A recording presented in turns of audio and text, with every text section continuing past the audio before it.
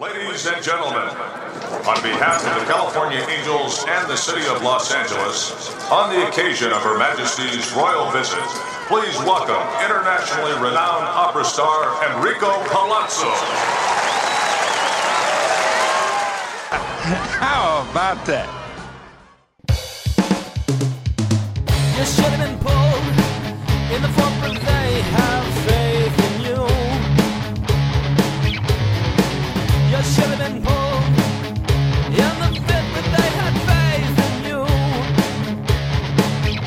And you. It's time for another edition of the Hey, it's Enrico Palazzo Fantasy Baseball Podcast. Part of the RotoFanatic Podcast Network. Go to rotofanatic.com right now and check out our latest rankings from all of our analysts on the site. Today it's episode 60, the Dallas Keuchel edition. It's been a long anticipated wait. After 2 failed attempts, we got him. You know him from Pitcher List. Ben Palmer joins the show today. Ben and your host, Michael Govier, will break down fantasy baseball because that's why you listen to this show. They'll talk about 2019 or 2020. Which one do you trust when it comes to your favorite player? Also, pitchers that will not be drafted according to Ben and Mike. And we'll break down some classic rock because Ben loves music. Take it away, boys!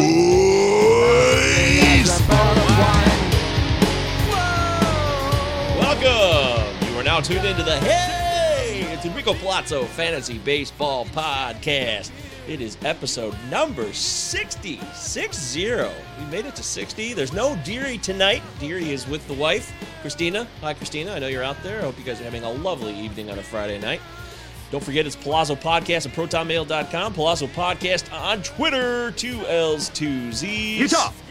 Give me 2. Love connecting and engaging with you guys, so please, hook us up with your feedback, your emails, your thoughts on anything you see that you're doing during your drafts or any preseason prep. We love it.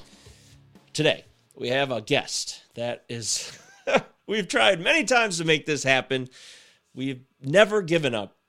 I think this is the 3rd time officially, really. We tried once, it didn't work. We tried another time, we got about 17 minutes in, and shit froze for some reason, so we had to end that debacle. But finally, after all of this hard work and dedication and time and communication, we've got ourselves one of the finest men that I have basically... He's probably the coolest guy I know without knowing him that well yet. From his Twitter and everything I read about him, his work and his interest are right up my alley. This is a guy that you're going to love. He knows pitchers. He works at Pitcher List. He is a local Marylander, which is a place I used to be. Ladies and gentlemen, and everyone in between, I'd like to give it up for the one and only Ben Palmer! Oh. Woohoo! Thank you so much. That is quite the intro. I'll take it. Thank you. Yeah, we try. We aim to please. Ben, how are you doing on this Friday night? I'm doing all right. Just kind of hanging out and ready to talk some baseball or whatever pops up. Doesn't matter to me. Dude, again, another fortuitous opportunity for us because Marcell Ozuna has apparently signed with the Braves tonight, so we'll talk about that, and we'll talk about the Bauer signing and TGFBI League Announcement Day, a lot of cool stuff going on. But Ben, I'm excited because you live in Maryland, and it takes me back. I lived in Maryland for almost 2 years, from about 2017 to 2019. Nice. I lived in Cape St. Clair. Okay, yeah, I know. I've never been, but I know it. Okay, and I also lived in Pasadena / Severna Park, right on the border. Oh man, I do know the Dirty Dina. I have a fun story about the Dirty Dina. I got to experience it in full when I was an intern. I worked for 98 Rock in Baltimore, 97.9. And I had to do events, basically. I worked the merch table. That was basically my job. And one of the events I was voluntold to do was a thing called Cougar Hunt at Bamboo Bernie's in Pasadena. And there's like one person maybe who knows this place is, but Bamboo Bernie's, to give you an idea of what Bamboo Bernie's is, it is Well, best way I can describe it, when I walked in within 30 minutes, somebody overdosed on heroin, I think. Holy shit! Yeah. Is it The a guy real went to the bar? bath- Is it a real bar or like a basement place? No, it's a bar. I mean, it's shut down now. They're Oh, gone. okay. All right. But it was a big bar, and restaurant. And yeah, I walked in and this guy gets up from his table, goes to the bathroom, comes back, and he's all like glassy eyed, and then literally collapses on the table. And the ambulance had to come and carry him out on the stretcher. So this is like within 30 minutes of this event. I'm like, I think somebody just died. Like, and we were Wow. there for the event was Cougar Hunt, which is exactly what you think it is. It was a bunch of 40, 50 something year old women competing in a beauty contest to win the prize as the best cougar. So needless to say, it was not my favorite event. Like I said, I didn't volunteer for it. I was told I had to do it.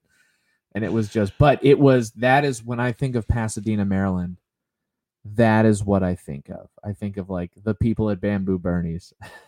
Dude, that sounds so much like Pasadena to me.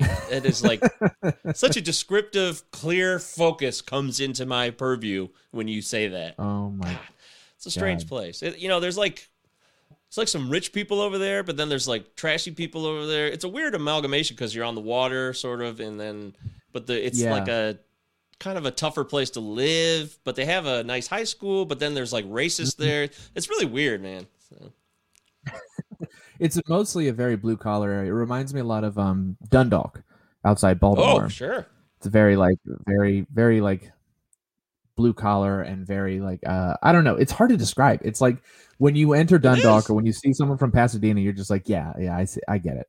Like I don't know. It's not even a negative thing. You're just like, yeah, no, they are. They're definitely from Pasadena. Yeah, you know it. Yeah, You just know know. what I don't people know. mean. You do. Dundalk is very similar. I totally agree with that. Very cool. I miss Maryland. Do you like living in Maryland? I've lived here my entire life and I like it. Yeah. I'm not a huge fan of how expensive it is to live here because it is absurdly expensive. Sure. But I live just outside Annapolis and I absolutely love Annapolis. I love downtown Annapolis. Historic downtown Annapolis is gorgeous. Over by the water, you've got all these houses that are like, 300 years old, and it's it's a beautiful city.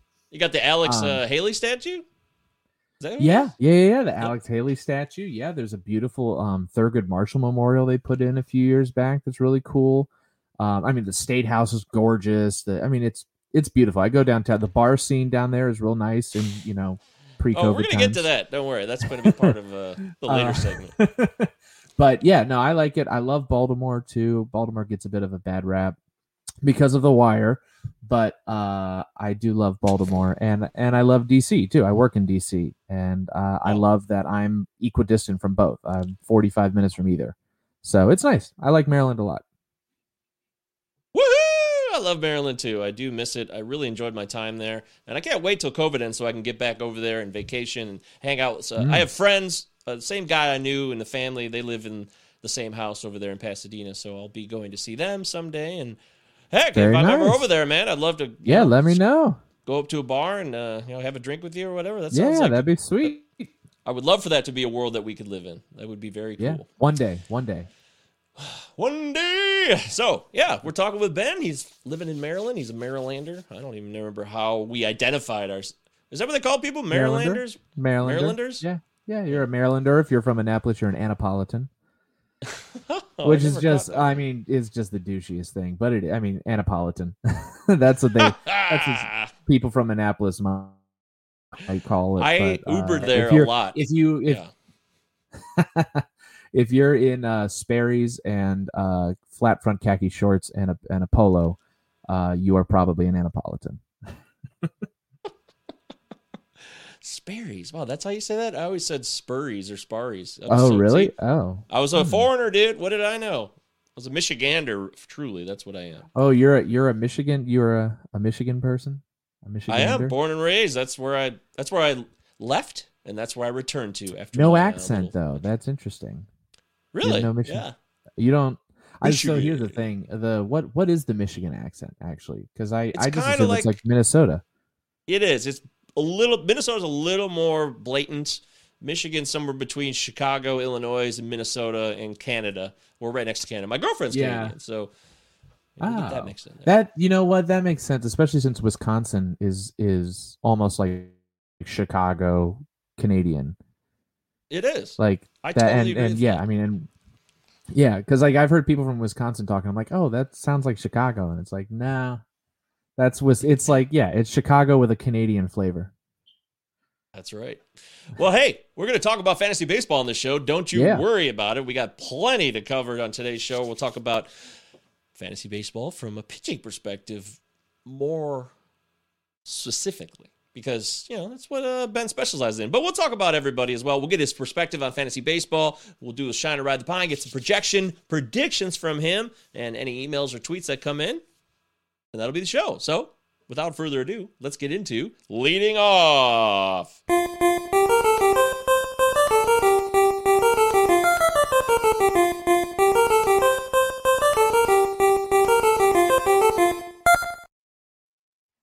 There it is. We are in the Leading Off segment. Usually, you like that. That's a little old school NES for you right there. Yeah, that's I was trying to pin that. Which game is that? Oh, you want to That's yeah, I forget. I used to play that game. My aunt had an old NES when I was a kid.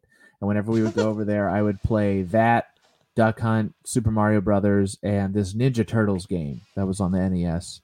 Tough game. Oh my God, dude. So hard.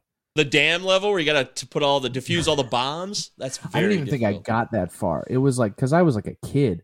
So I was like still stuck in the sewer in like the very first level. Just like that. Yeah, that game is super hard.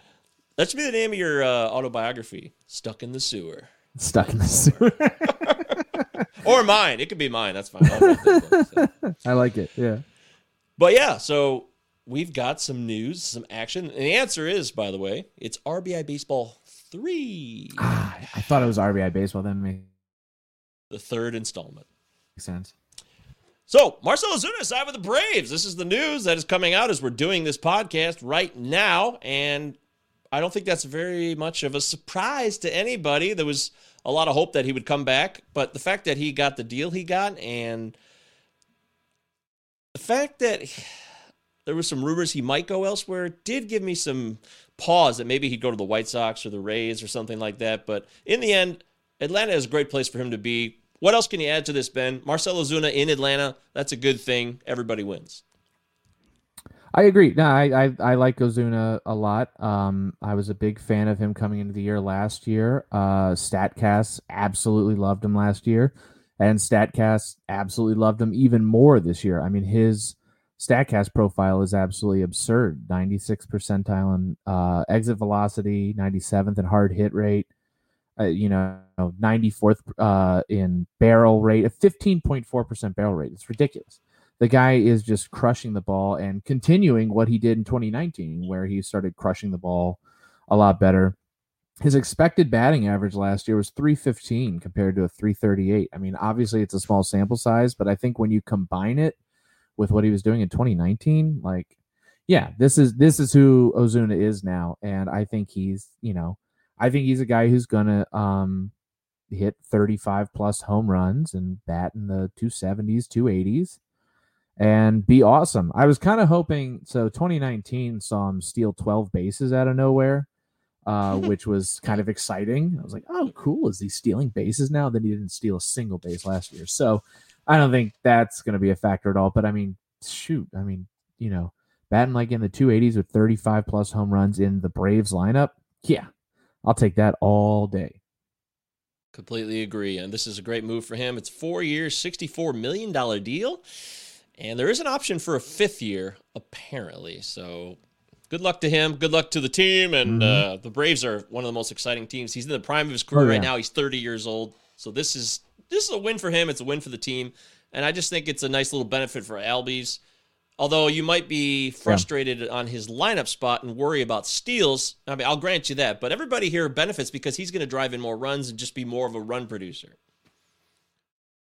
Yeah, for sure. I think he's going to be Yeah, I think he's going to be pretty much what this doesn't really change my projection for him much at Agreed. all. Roster Resource has him batting third, which I think is great. I'm real happy with it. Acuna, Freeman, and then Ozuna, which would be awesome. Though they also have Darno batting fourth, which to me feels kind of odd. But yeah, I kind of like that. I kind of like yeah. that. I would love that actually. If Darno batted fourth, I would be thrilled. Yeah, I think it makes sense, and yeah, so he's going to give you plenty of counting stats. I think he's going to be a monster. His ADP right now is like I want to say fourth or fifth round, maybe sixth round, depending on the league size. And yeah, I'm more than happy to take that. I've not drafted him yet in any of the drafts I've done, which has only been a few, but he's not come across and been selected by Michael Govia just yet. But now, I don't rule it out. It's just a matter of when I take outfielders, and that's a different strategy that I will defer to on another episode. But how about Trevor Bauer signing with the Dodgers? He's in L.A., not the L.A. that some people thought. He's not an Angel. He's a Dodger now. Yeah. Dodgers are a good team, so wins galore, right? Oh, my God, yeah. So the thing is like, yeah, I think wins will be fine. He's gonna have the run support. If you're someone in a win league and not in a quality start league, which is better, it should be noted. Of course it is. Because wins are dumb. But if you're in a standing league, and a lot of people are, Bauer's going to be fine. I do worry about him regressing a bit next year. Last year was definitely a small sample size, and I'm curious I gotta play our small sample size siren. Sorry, that's what we do. That's right. Anyway, go ahead. But yeah, I'll just let it play. I like it. It is oddly from too. Oddly cathartic. I kind of like it. What is that from? That would be Kill Bill. That is Kill Bill. Thank you. Thank you. But anyways, Bauer, yeah, he's going to have plenty of starts. He'll get plenty of innings. I worry about him regressing a little bit because of the small sample size we had last year. He had a pretty weak schedule last year too. Central focused. And a lot of his gains were thanks to massive increases in spin rate, which are likely because he was pine tarring his baseball. There it is. Because I think what he was doing, and this is very Trevor Bauer. I read I feel like I understand him a little bit more after reading the MVP Machine and like just kind of the type of person he is. And he seems like the type of person who would be like, you know what? I'm going to put some foreign substances on the ball and see if MLB says anything. And if they don't, well, that's their problem. They should have stopped me. And they didn't. As much as I may not like the guy, he's absolutely right. That is MLB's problem. Like, MLB should stop that. That should be something they enforce if it's important to them, and they clearly didn't. So I'm curious if that's going to keep happening next year. We've seen him be pretty bad in the past, too. So I don't know. I worry about him. I'm probably not drafting him based on his price. I just worry about regression a bit too much. But yeah, the thing with the Bauer signing that really bothers me is what it does to guys like Dustin May and Tony Gonsolin, who I was hoping would see a little bit more innings and probably aren't now because, now that rotation, I don't see the room for those guys. It's going to be Kershaw, Buehler, Bauer, Urias, and Price. Yeah. And so that kind of leaves Gonsolin and May kind of out in the cold. So that's kind of a bummer. But yeah, if you're looking at drafting Bauer, I don't know. I'm curious. What's his ADP? I'm going to look it up. Hold on. His ADP right now it's usually 15. Yeah, no, I'm not. That's just also me. I don't draft pitchers in the first 2 rounds, like ever. He's usually the fourth or fifth starter off the board. He is after the big 3. Yeah, I can't do that. That's way too rich for my blood. I get it if people do it. Especially if you believe like he's gonna do what he did last year, and I can see that argument, and I get it. But I personally I can't do that. I can't stomach that. It worries me too much. Well, we don't want you to worry, Ben. We don't want you That's to right. do anything against your will. So don't draft a guy you're not going to feel comfortable with. Bauer All right, speaks for fine. himself. Yeah, fine. Bauer speaks for himself. You know what you're going to get with him. I think there's a lot more outcomes that could happen than you might think. I wouldn't bank on what you saw in 2020, but if he's going to continue to cheat like you said, he is. That is such a great breakdown of what he would do. Oh, well, I'm just going to do what I want, and if nobody stops me, I'll just keep that's on going. exactly. I think that's because he's tweeted about how, like, you know, he thinks the Astros were doing that, and so what he Right. probably did, I can just see it, is he probably tweeted that out, saw MLB did nothing about it, and so he said, "Screw it, I'm going to do it then. If they're not going to stop them, I'm going to do it too, and if they're gonna, you know, not going to stop me, then great, I'm going to have a whole lot of success." And he did, and he's absolutely right. MLB, if MLB cares about that, they should enforce it. So, Genius. Seriously, that is so well put, man. That is perfect. That's exactly what happened. I think, yeah, I'm almost certain that's what happened. But I also would like to plug real quick. Mikey Aheto on Pitcher List wrote a great article on why Bauer is not likely to repeat what he did last year. So go check that out. He dives into pretty much everything that I've been saying and a little bit more. So that's worth looking into if you're curious. Hell yes. I love Mikey, and let's pump that all day. Mikey's one great. of one of my favorites in the biz, and that is a great call. Bauer, hey, good luck. I'll probably be avoiding Bauer in most leagues, but if you like him, take a shot on him. TGFBI is now live. We have the leagues. All 29 leagues have officially been announced, and even Justin's own wife, Danielle Salinger, has made the cut. She was in League 29 with some heavy hitters like Todd Zola and Draft Cheat and Blair Williams, of course. So I'm just now learning that her name's Danielle. Yeah, oh yeah, she's great. I've had her on my other podcast, so I got to know her a little bit more beyond baseball. Great. Yeah, I just had no idea what her first name was until just now. The D Salinger stands for Danielle. So sense. Danielle, congratulations! Welcome to the big time. What league did you end up in, Ben? Are you nervous or excited? Oh, I'm not nervous because I'm going to lose. No, I'm in League 20, with some really good guys. And fellow Pitcher List writer Andy Patton is in the league, which will be fun. Whoop! I just lost Mike. I wonder if anyone's watching this live. It's all good. I'm here. Welcome back. I don't know what that was. That was very bizarre. But fellow Pitcher List writer Andy Patton's in your league. Cool. Yes, Andy Patton is in my league with me, and a handful of other guys from around. Not anyone that I personally know, but I'm looking. One of the things I love about TGFBI is getting to know people in the industry. I've gotten to know a handful of guys a lot better because we always end up starting a group message on Twitter for our slow draft, and we end up talking a lot throughout that, and everybody starts following everybody on Twitter, and so that's nice. I really enjoy that. This is my third year doing it, and that's one of my favorite parts about doing it. Yeah, this is my third year. But I don't think I'm gonna win because I just don't do well in that format. I try, but man, I have strong feelings about Fab in that I hate it like a lot. And I think it's entirely arbitrary. I think everybody makes it up, and I think a waiver system just works infinitely better. But if you want to do Fab, whatever. I don't. Oh God, I hate Fab so much because here's the thing. So when you do Fab, and I know people have told me like, oh, it's not random. I'm of two minds on it. One, and this is just me personally, I'm playing fantasy baseball to have fun, and I realize there's a whole lot of research that goes into fantasy baseball, and I do like that.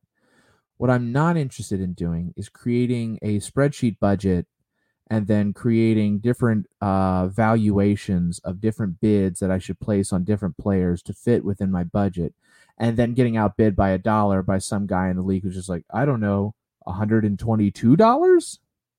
Because that's what happens all the time. Because honestly, that's how it's gotten to where how I bid. Because I'll be like, what is this player worth to me? I don't know. How about $157? and then I bid it, and then I find out that the next highest bid was like $5, and I'm like, well, I'm an idiot. Or vice versa, I'm like, okay, 123 sounds good to me, and then I lose to someone who bids like 400, and I'm like, what? Why? And it feels really arbitrary to me. And yeah, but you have a chance though. Well, if you have a waiver spot in a certain waiver spot, you'll have no chance. If you're like 13th, you're probably not going to get somebody. But honestly, I think that's fine, because if you're 13th, that should be because your team is really good. Because if we do it based on reverse order of the standings, then you don't necessarily need this sounds like I'm preaching redistribution of wealth. Look, the top 1%. The top 1% doesn't need all the wealth. Let the wealth go to the bottom. But 1%?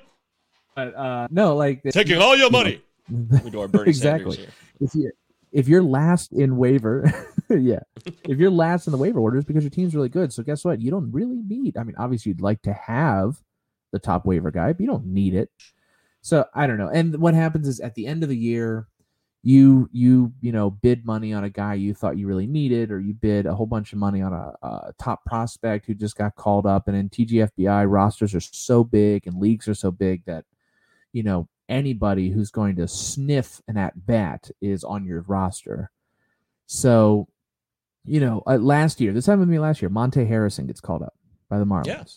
And Monte Harrison's, big deal. So I blow a whole ton of money on him, and he sucks and goes down and up and just, is useless. And obviously that risk comes with taking prospects, but I don't know. You end up doing that, and then at the end of the season, you have no money, and the guy who was just who happened to draft well and has a whole bunch of money can grab great players for pennies on the dollar, and just I don't know. I get why people like it, and that's fine. You don't like it. Everybody plays fantasy differently, and that's great. But I personally just really hate FAB. Well, I gotta say, it's the first time I've heard that anybody is against FAB. Most people are always trying to make the case for FAB because they're in a waiver system. This is a new one. I'm 100% in the minority, and that's totally fine. I get it. And I have no, I don't think people who do FAB are idiots or anything. Like I said, people play fantasy differently. That's fine. And honestly, that's not, I like doing TGFBI, and I think the league is just tough. It's just really, really hard. And a lot of times it comes down to your drafting, because you got 2 catchers, because you have huge rosters, 16-team leagues. It comes down to your drafting, and it comes down to luck a lot of times too, because if you lose a guy to injury, you lose a top, one of your top 10 players to injury, you're in a lot of trouble. So it's a really tough league. I've done okay in it before. I came in the top. I was very proud of myself for coming in the top 100 last year. So I think that's the best I've ever done. But not bad, not bad. Yeah, I finished 289, 290. Oh, that was me year one. And again, the reason I finished top 100 was all luck for the most part, because I lucked out that some guys I drafted really did break out. Some of the darts I threw worked out, but that happens in any fantasy league. So, but no, I'm very happy to be in TGFBI, and it's a lot of fun. It's a big, fun league with a whole bunch of different fantasy analysts, and the fantasy baseball community is wonderful. So, any chance I have to interact with everybody is a blast. That's great, man. I can respect that. I am down with that, and it's always a pleasure to be a part of something this cool and big, and it's inclusive. I dig it. Justin Mason always gets all the credit, and well-deserved, because he made this thing happen. And cheers to Justin. Thank you, Absolutely. Justin. Yeah, big shout out to Justin for managing that. I can't imagine the headache it is. Oh, that's a perfect time to start some of our housekeeping here as the Mr. Belvedere music begins to play.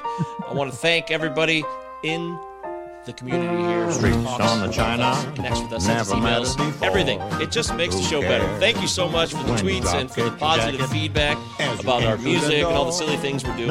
Plus, all the guests. You guys have been great. Thank you so much. I want to shout out to my TGFBI League. I'm very excited to get to know some of you guys better. Andres Chavez, I don't know you yet. Looking forward to it. Andy Behrens, I know who that is, but I don't know him personally. There's a whole bunch of you. Chris Towers, who's been on the show. Davithius, Dave Swan, I know you, Dave. I know you well. Can't wait to go toe-to-toe with you. Gene McCaffrey apparently is a stud.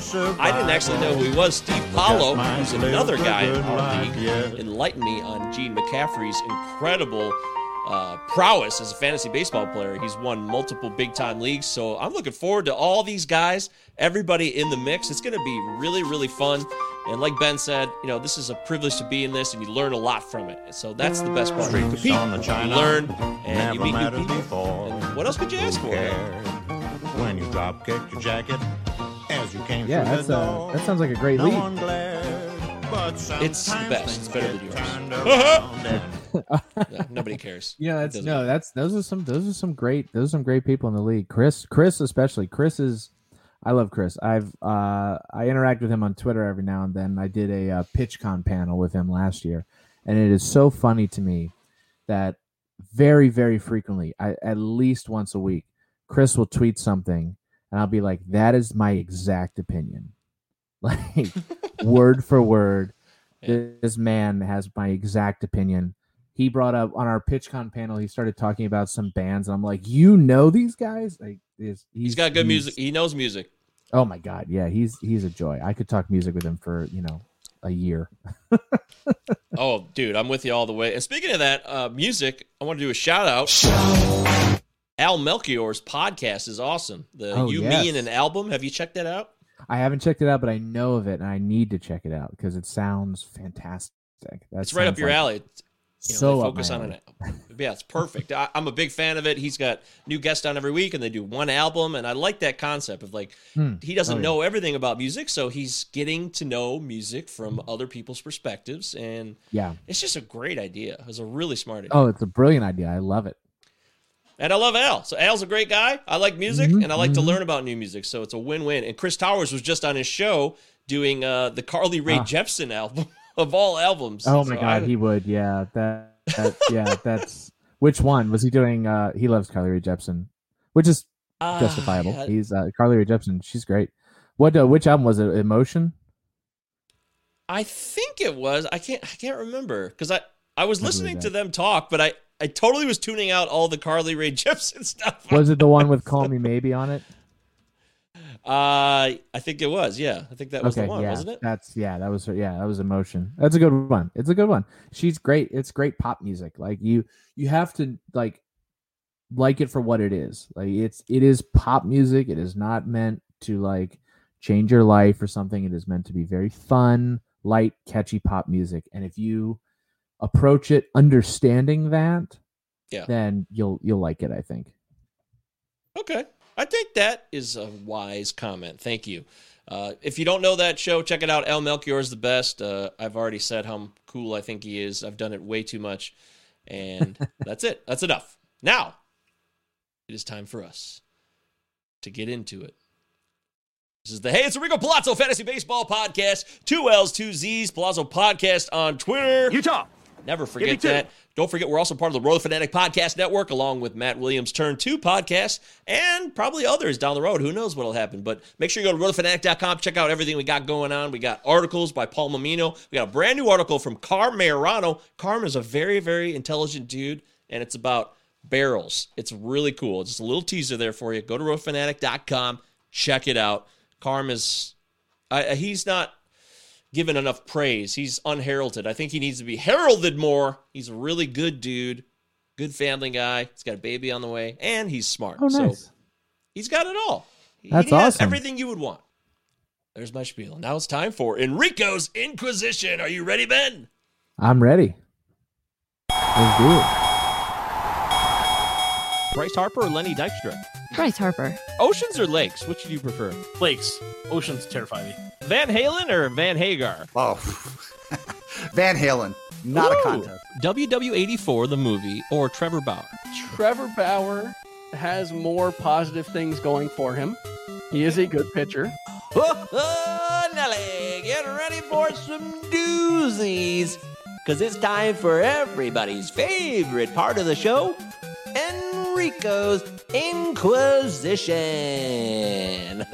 There it is. That's Bozo I gotta Fest. say, I am so glad when you asked Van Halen or Van Hagar.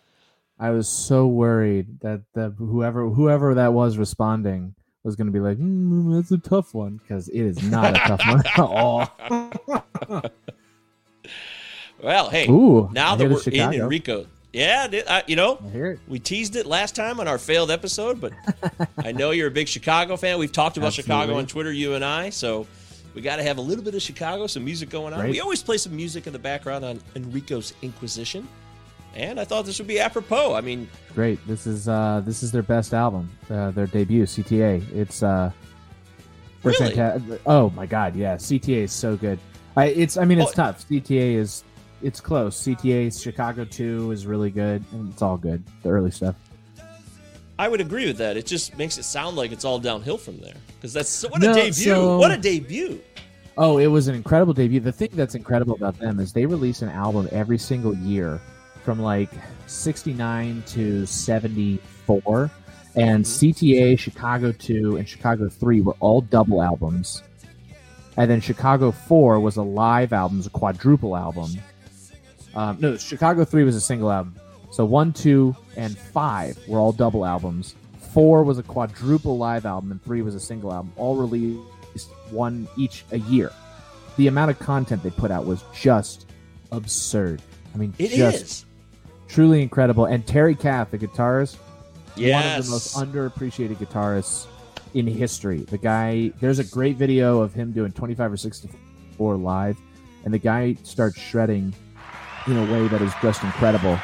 Just the way he moves. I've seen it. I know exactly what you're talking about. And he's like headbanging the whole time, so he's not Yes, even looking at the fretboard, and he just moves up and down the fretboard in a way that is just it's like his third arm. You can just tell he just knows it. It's ridiculous. Fucking guns, man.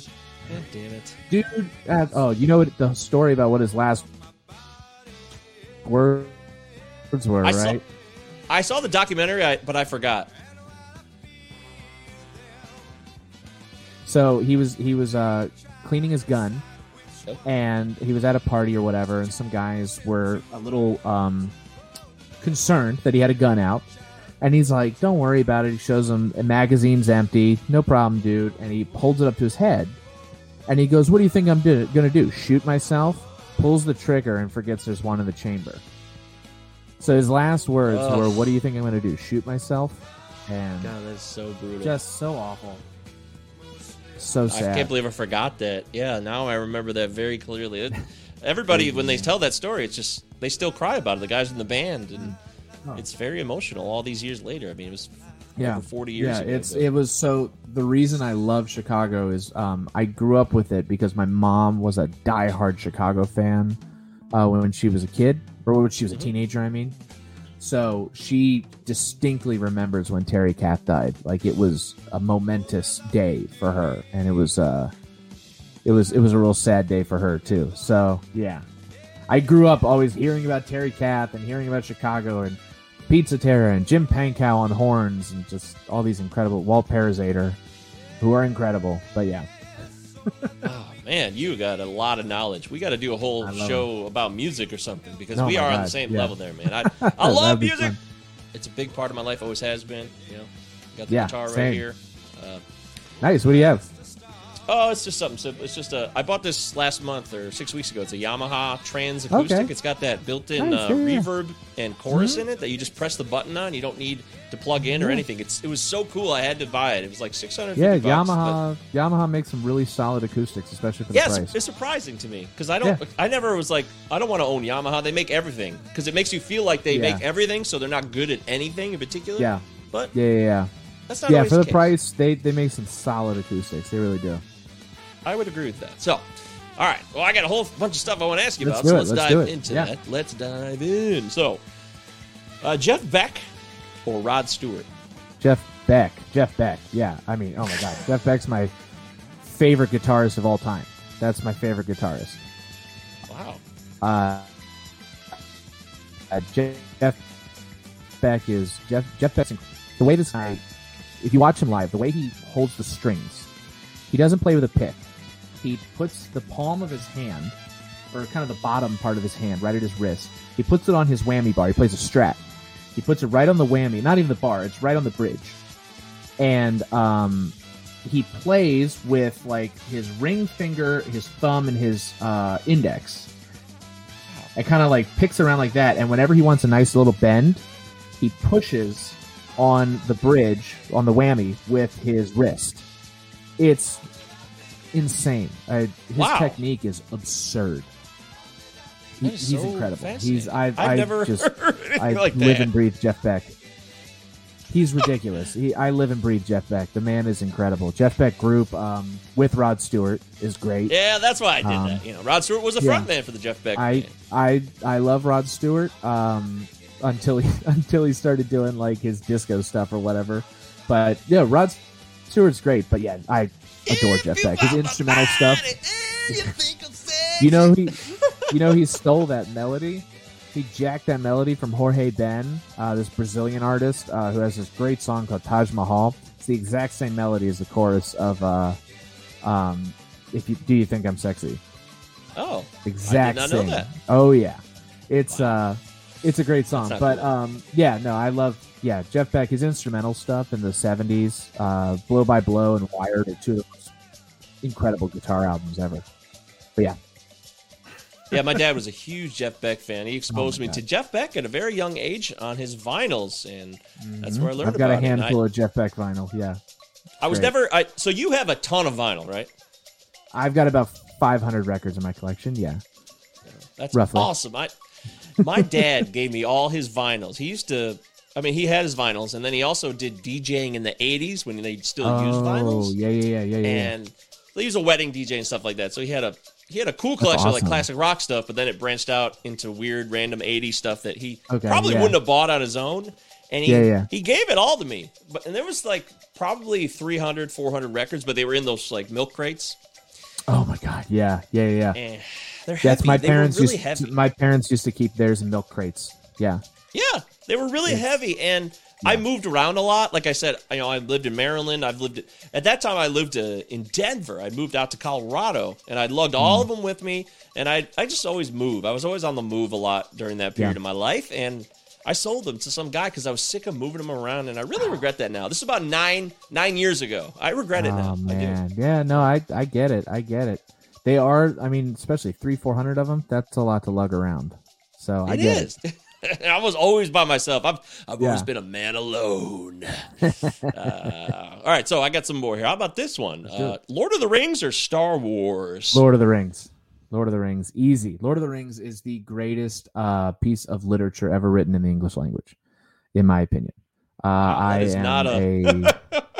am a diehard Lord of the Rings fan. I will gladly dive into as deep a lore as you want to get for Lord of the Like I'm super psyched for this Amazon series because I know like they're going to be dealing with the Second Age and the Forging of the Rings and probably the story of Celebrimbor, which is an incredible story, and the Fall of Numenor, and it's the Rise of Sauron. It's going to be amazing if that's what they do, and it sounds like that's what they do based on the locations where they're going. But yeah, Lord of the Rings is incredible. I adore it.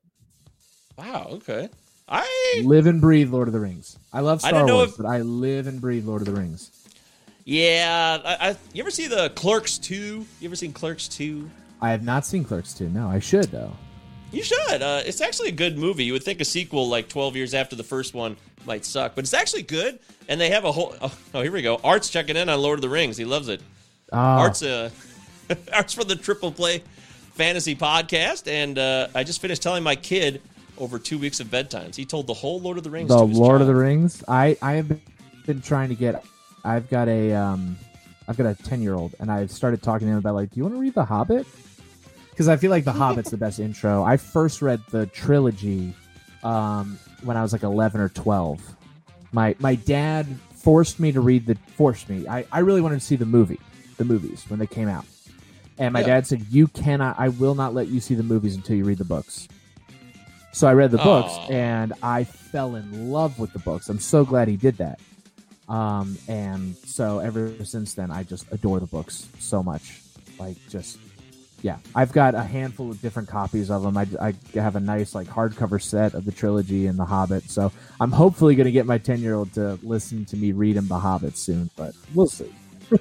He had a very lukewarm reception to it. He was like, okay. Oh. Well, yeah, sometimes you grow into these things. You got to take your time. Yeah. Fells Point or Fed Hill? Wow, that's a great question. They're like the same thing. I would go. No, they're. Fells Oh no, they're Point. not. No way. I dude. know. I would go Fells because it's more interesting. Fed Hill is a little highfalutin for me sometimes. It is pretty, but it is a little of the wealthier side of Baltimore. And Wait. So I see Fed Hill as like the post-college kids, like mid-20s kids still. you and know then what? Fells Point, I think you got it backwards. I would say you got it backwards. I'm thinking of Canton. Oh, okay. My bad. Yeah. No, That's all right. I like Fed Hill. Yeah, I was thinking of Canton. I get them mixed up. That's actually similar too. Yeah, Fells I do love. Fells. So I would say Fells. Nice. They've got a great record store there. Oh, really? Yeah, I'm blanking on it. Is it right there around the water, or is it up on Broadway? Soundgarden. Huh. I don't think I ever saw that place. Soundgarden record store. I'm gonna Google it real fast. I did. It is on Thames Street or Thames Street. Thames Street. I don't know. Oh, how okay. It's pronounced. Thames Street. Yeah. Thames Street. Yeah, that's what I thought it was. Yeah. Yep. Yeah, it's a huge record store. Beautiful place. Nice. Yeah. I would go Fells. I like Fells. The bars in Fells are nice too. I always heard that that one place on Broadway in Fells Point was owned by the guy from All Time Low, the band. You ever hear that story? Oh, I believe it. I mean, they're from Towson. I think it's called Rockwell. The Rockwell. I believe it. Yeah, I don't know that for sure, but I believe it. They're a local band, so wouldn't shock me. Well, then it's got to be true. Then Yeah. that's fine. I'm just gonna believe it. How about this one? McGarvey's or Acme? McGarvey's. For sure. Acme is the bar in downtown Annapolis where you end up, not where you go. Acme's like the like he's like, I guess we'll go to Acme. They were the only. I went there one time for New Year's Eve, and they were the only place that had They had the cheapest cover, and it was still like a $20 cover. And it was just cramped and kind of gross. Yeah, McGarvey's for sure. But there are other bars. There are bars in downtown Annapolis I would take over McGarvey's. There's a great speakeasy, basically. It's a whiskey bar called Dry 85 on Main Street. That's fantastic. Most incredible bourbon selection you'll ever see. I never went in there, but I was aware of it. I was. Great food too. Fantastic. They've got these like garlic fries that are incredible. Yeah, they're great. Nice. Man, that's so funny. Acme is such a dump, man. I knew the guy who owned that place. I took a guy home one night who was like his best buddy, way up in like up in Arnold or deep up in the woods up in beyond Annapolis and in the middle of nowhere. And Yeah. the guy was such an asshole. He really was. Acme's, it's not great. It's probably the worst bar in that area, in my opinion. It is. Yeah. Also, maybe great song choice, by the way. Love it. This is, and When I Die, I have Blood, Sweat, and Tears' first album with David Clayton Thomas. Great album. Love it. he's underrated as a front. I love his voice, and he's got such presence, man. Oh, the whole band is underrated. Their early stuff Oh. before David Clayton Thomas, Child is Father to the Man, Al Cooper's early stuff with them. Oh my God, great stuff. But yeah, I love this whole album. Talk about a great brass section up there with Chicago. Beautiful. I love these bands. I grew up on these types of bands. They're just so good. They'll always be a part of me. I don't care how old I get or what taste change or get modified. How about this? Willie Nelson or Waylon Jennings? Great question. Willie Nelson. I would go Willie Nelson, but I do love Waylon. Willie made my favorite country album of all time with Redheaded Stranger. So I got to go Willie. Okay. I do. Waylon Jennings is great, though. So that's a close one. Nice. I got no complaints on that one there at all. A 1984 Chevy Cavalier or anything else? Oh, man, you did your research. Yeah. I drove a 1984 Chevy Cavalier, and it was junk. Anything else, I would walk. That thing, I found that car in a yard. It was literally going to go to the dump, and I was like 17, and I asked my parents, can I just have this? They're giving it away. They're going to take it to the dump. My parents were like, all right, fine. And it was absolute trash. It had the front dash was collapsed into the dashboard. Some of it was loose, and the front vent on the right was collapsed into the dashboard. It stalled. It was an automatic, but it was an early automatic. It stalled out at every traffic light, every stop, every full stop, just shut down. And I had to start it up again to go. And for some reason, the most annoying part was it had hand crank windows that were missing the little ball. Yeah. I had to like push it with my thumb. It had no AC either. It had only heat. It was a junk car. But it lasted for a year, and then it stalled out at a stop sign and didn't start back up. The battery died. And that was the end of the Flying White Metal Death Trap. I had the same car, just red. No way. So you had an 84 Cavalier? I did. No joke.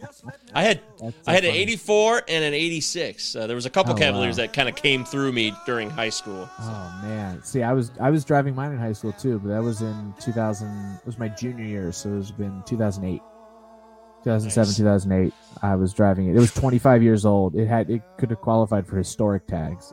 That's right. Garbage, man. Yeah, it was garbage. Garbage. Mike Bordick or Brady Anderson? Ooh, yeah, that's a great question because Mike Bordick is heavily underrated, but I would go Brady just because of what he meant to me as a kid.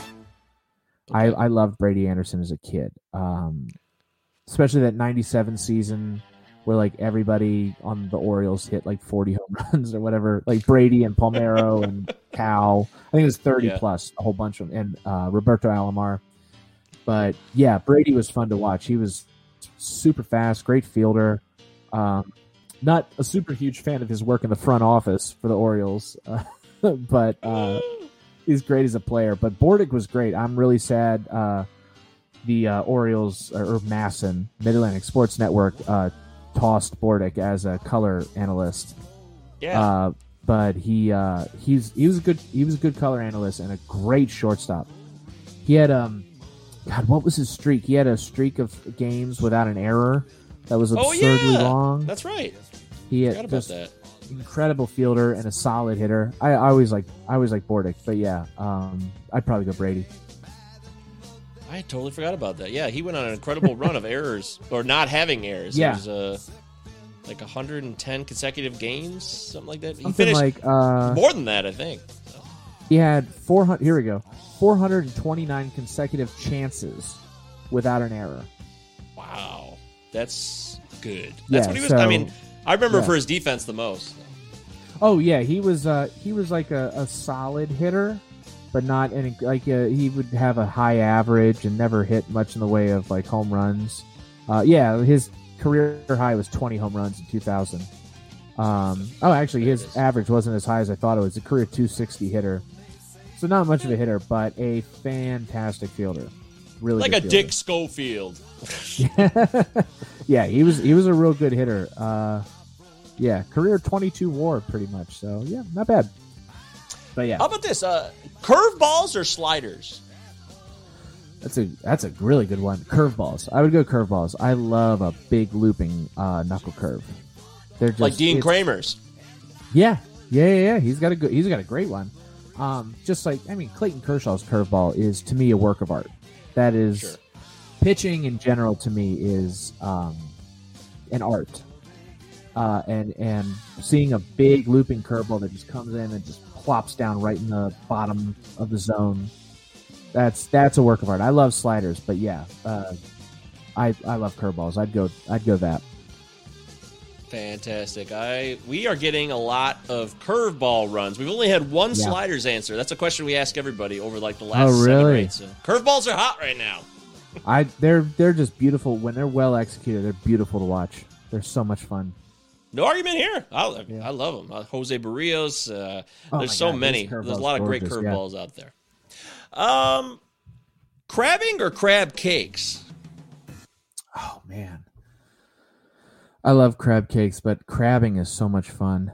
I would say crabbing. The beauty of crabbing, I usually go once or twice a year. Once a year, I have a friend whose mom lives right on a river, down in Deal, so southern Maryland, if you know where that is.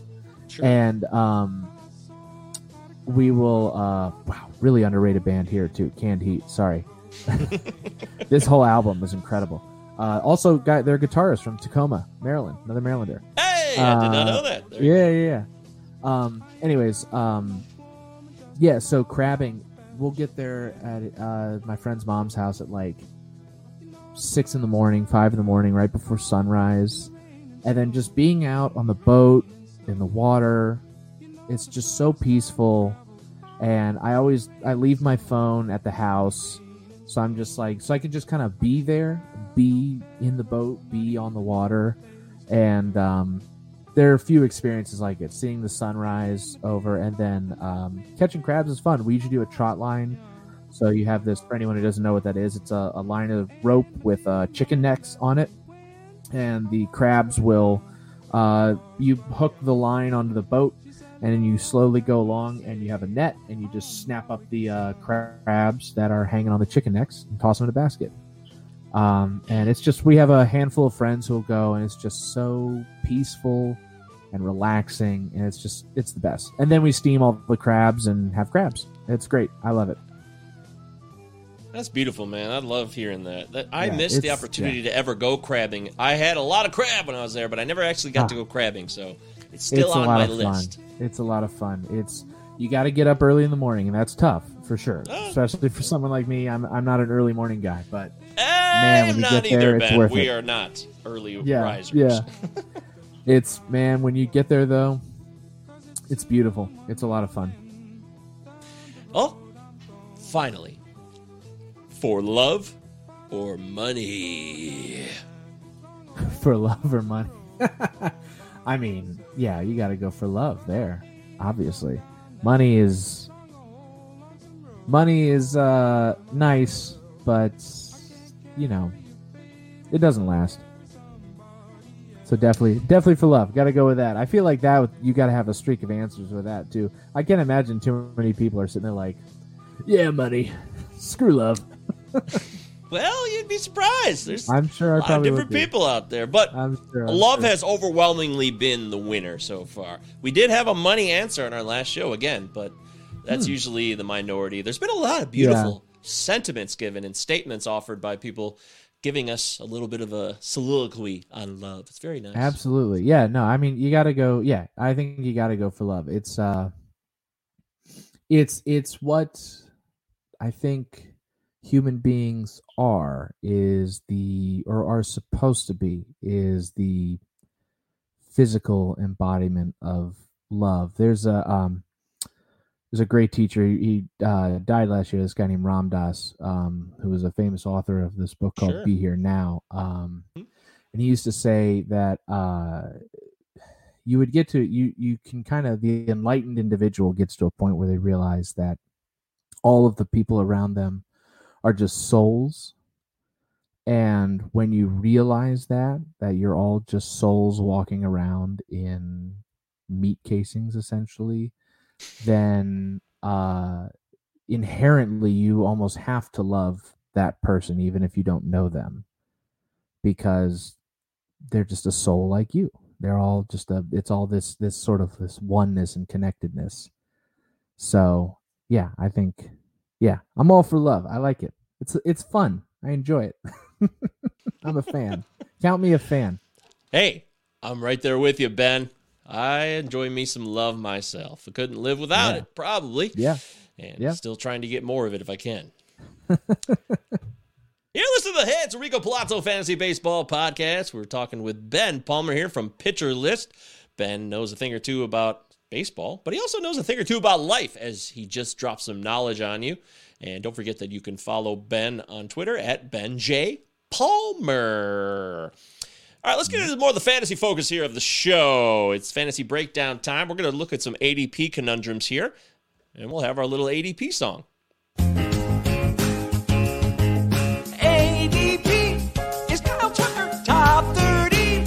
Should I pitch out with Mondesi, Max Muncy? Should I wait on closers or draft Ryan Presley? There it is. Yeah, it's I like dumb. it. So, thank you. A little riff there on the old Jackson 5. Our first ADP conundrum today is between one of your pals, Austin Hayes of the Baltimore Orioles, who I still really, really like. I saw him play in Bowie when he was healthy. Same. He was, he's great. Bowie Baysox are right there, not far. A stone's throw from DC, closer to DC than Baltimore. Yeah, I've been to so many Bowie Baysox games. They are, from where I grew up, their stadium's 15 minutes. So best fireworks show you will ever see is Bowie Baysox. I'm not even joking. They do fireworks on Friday, Saturday nights in the summer. It is the best fireworks show. It really is. And it's a blast. Baysox games are fun. Minor league games are fun in general. They are. I love them. Of course they are. Minor leagues are great. That's why we need them. And I really, really hope that they're going to be there for us in 2021. Same. Because the players need it too. They need the work. Oh, yeah. So Austin Hayes, Jesse Winker, or AJ Pollock. There's ADP conundrum going on here. You could find these guys kind of mixed in, or you could wait on one of them for a little bit later on. Between the three, which would you rather have? Hayes, Winker, Pollock? That's a really, really tough one. I think I would lean Winker. I've been a Jesse Winker fan for a while. I love me a guy who walks more than he strikes out, and Winker is often that guy. But what he did last year, I mean, again, small sample size noted. What he did last year, nobody in baseball had a bigger year-to-year increase in barrel rate from 2019 to 2020 than Jesse Winker. It jumped up from 4.3% in 2019 to 13.5% in 2020. That's huge. Like 13.5%, that's bigger than what Marcell Ozuna did in 2019. Just to give you context. I don't necessarily think the power is going to keep up. He had a 40% home run to fly ball rate last year. That's absurd. But to me, it is abundantly clear that Winker made a specific effort to hit for more power. He had a 49% hard hit rate, which is top 20 in baseball last year. He still walks a lot. I think his BABIP will stabilize a little bit as his average kind of creeps up. So, yeah, I think he's going to be great. He's especially great in OBP leagues. Always has been, but especially now that he's hitting for more power. He had a 389 WOBA last year compared to a 383 xWOBA and a 454 expected WOBAcon, which is top 5% in the league last year. Just to give you context, league average WOBAcon last year was 369. For anyone who doesn't know, that's WOBA, weighted on base average on contact. So last year, the league average was 369. Year before that was 378. His last year was 454. That's nuts. So I think, so he's clearly hitting for more power. And he still has great plate discipline. If he's getting consistent playing time, and obviously that is often the question, but I don't know how they don't give him consistent playing time after what he did last year. So yeah, I like him a lot. There's obviously, the reason the playing time question is there is because, they've also got Aristides Aquino, who I'm sure, who looked good 2 years ago. They've got Nick Remember Senzel. that? 2019? That was fun. Oh, man. I loved him, too. But Nick Senzel is there, too. And then, obviously, they've got Castellanos, Shogo Akiyama. So, they have a lot of outfielders there. So we'll see. But I don't see how they don't work Winker into the lineup all the time. So, yeah, I would probably lean Winker there. I like him a lot. I do love Hayes, though. I think Hayes' ceiling is Yasiel Puig, basically, with a little bit less power. Maybe I don't know if he's going to get like the 25 home runs that Puig would get, but I think Hayes' ceiling is a guy who's going to hit with a really good average, hit like 20 home runs, steal like double-digit bases. So I do like that, but obviously that's his ceiling. So who knows? There's a bit of risk built in there. Since I would go since Winker. January 18th, Jesse Winker has a 208 ADP on NFBC, and Austin Hayes is at 230. And the value there, as just described by yourself, seems pretty pretty stark. So I think you just 205 really for kind of Winker, sold me on that. that's 205 for Winker. I'm looking at NFBC ADP right now. He's going after Andrew McCutchen and Leody Taveras and Schwarber and Victor Reyes. He's going after Randall Grichuk. Oh my god. I like Victor Reyes, but yeah, I don't like Grichuk. Victor Reyes is fine. Yeah, but I mean, like, man, I would take Winker over every single one of those guys without hesitation. Because like I get the playing time concerns, but I just don't see, after what he did last year, I don't see how the Reds would have to be stupid to sit there and be like, yeah, but what about Nick Senzel? Just I would definitely take him or Hayes. Hayes, I get the ADP because of the risk, because we've seen he can be really bad. But he's gonna get every day at bats. That Orioles roster is a whole bunch of like no one. Trey Mancini, and nobody else. So, and Anthony Santander if he stays on the team. But who's to say? Yeah, who knows? He's got an arbitration thing coming up. Wouldn't shock me if they trade him, because he's gotten some interest. But yeah, there's already been rumblings. Yeah. Oh yeah, Hayes will get playing time. But I would. Yeah, Winker's great. That's a great value. I'll probably be snatching up in every league I've got. Hell yeah, there it is, right from Ben Palmer's mouth. You're listening to the Hey, it's Rico Palazzo Fantasy Baseball Podcast. 2 L's, 2 Z's on Twitter. Palazzo Podcast at protonmail.com. Utah, give me We're two. Talking ADP conundrums. Next one I have for you is a second base-oriented one. It's John Berti from Miami Marlins. Garrett Hampson of the infamous Colorado Rockies, of course. We know how they handle their roster construction. And Mauricio Dubon of the San Francisco Giants. Between those three, Berti, Hampson, and Dubon, which would you rather have? Yeah, I don't super love it, any of them. But so you'd prefer a fourth option then? Well, so here's the thing. I would say of the three, it's going to depend on how your roster is constructed. If at that point in the draft you really need speed, I would go Berti. Berti, is that how you pronounce? I was always calling him Bertie. Yeah, I honestly don't know the answer to that. So I would go Berti because he's going to give you 20 plus steals, I think. Not going to give you much any power. Average is going to be like 240s, 250s. So if you're looking, I mean, obviously this is late in drafts, so I don't even remember what his ADP is right now. 250, yeah. So you're talking like the 25th, 26th round, right at the end. If you need speed, Berti. If not, the thing with like Hampson, there is potential there. It's just, do you want to get hurt again by the Rockies?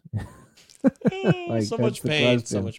So I would probably go Berti, or in a vacuum, Dubon is pretty safe. He seems like a 15-15 guy, home run stolen base with like a 260s average. It's kind of boring, but safe.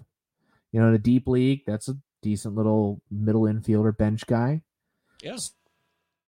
So, I would go.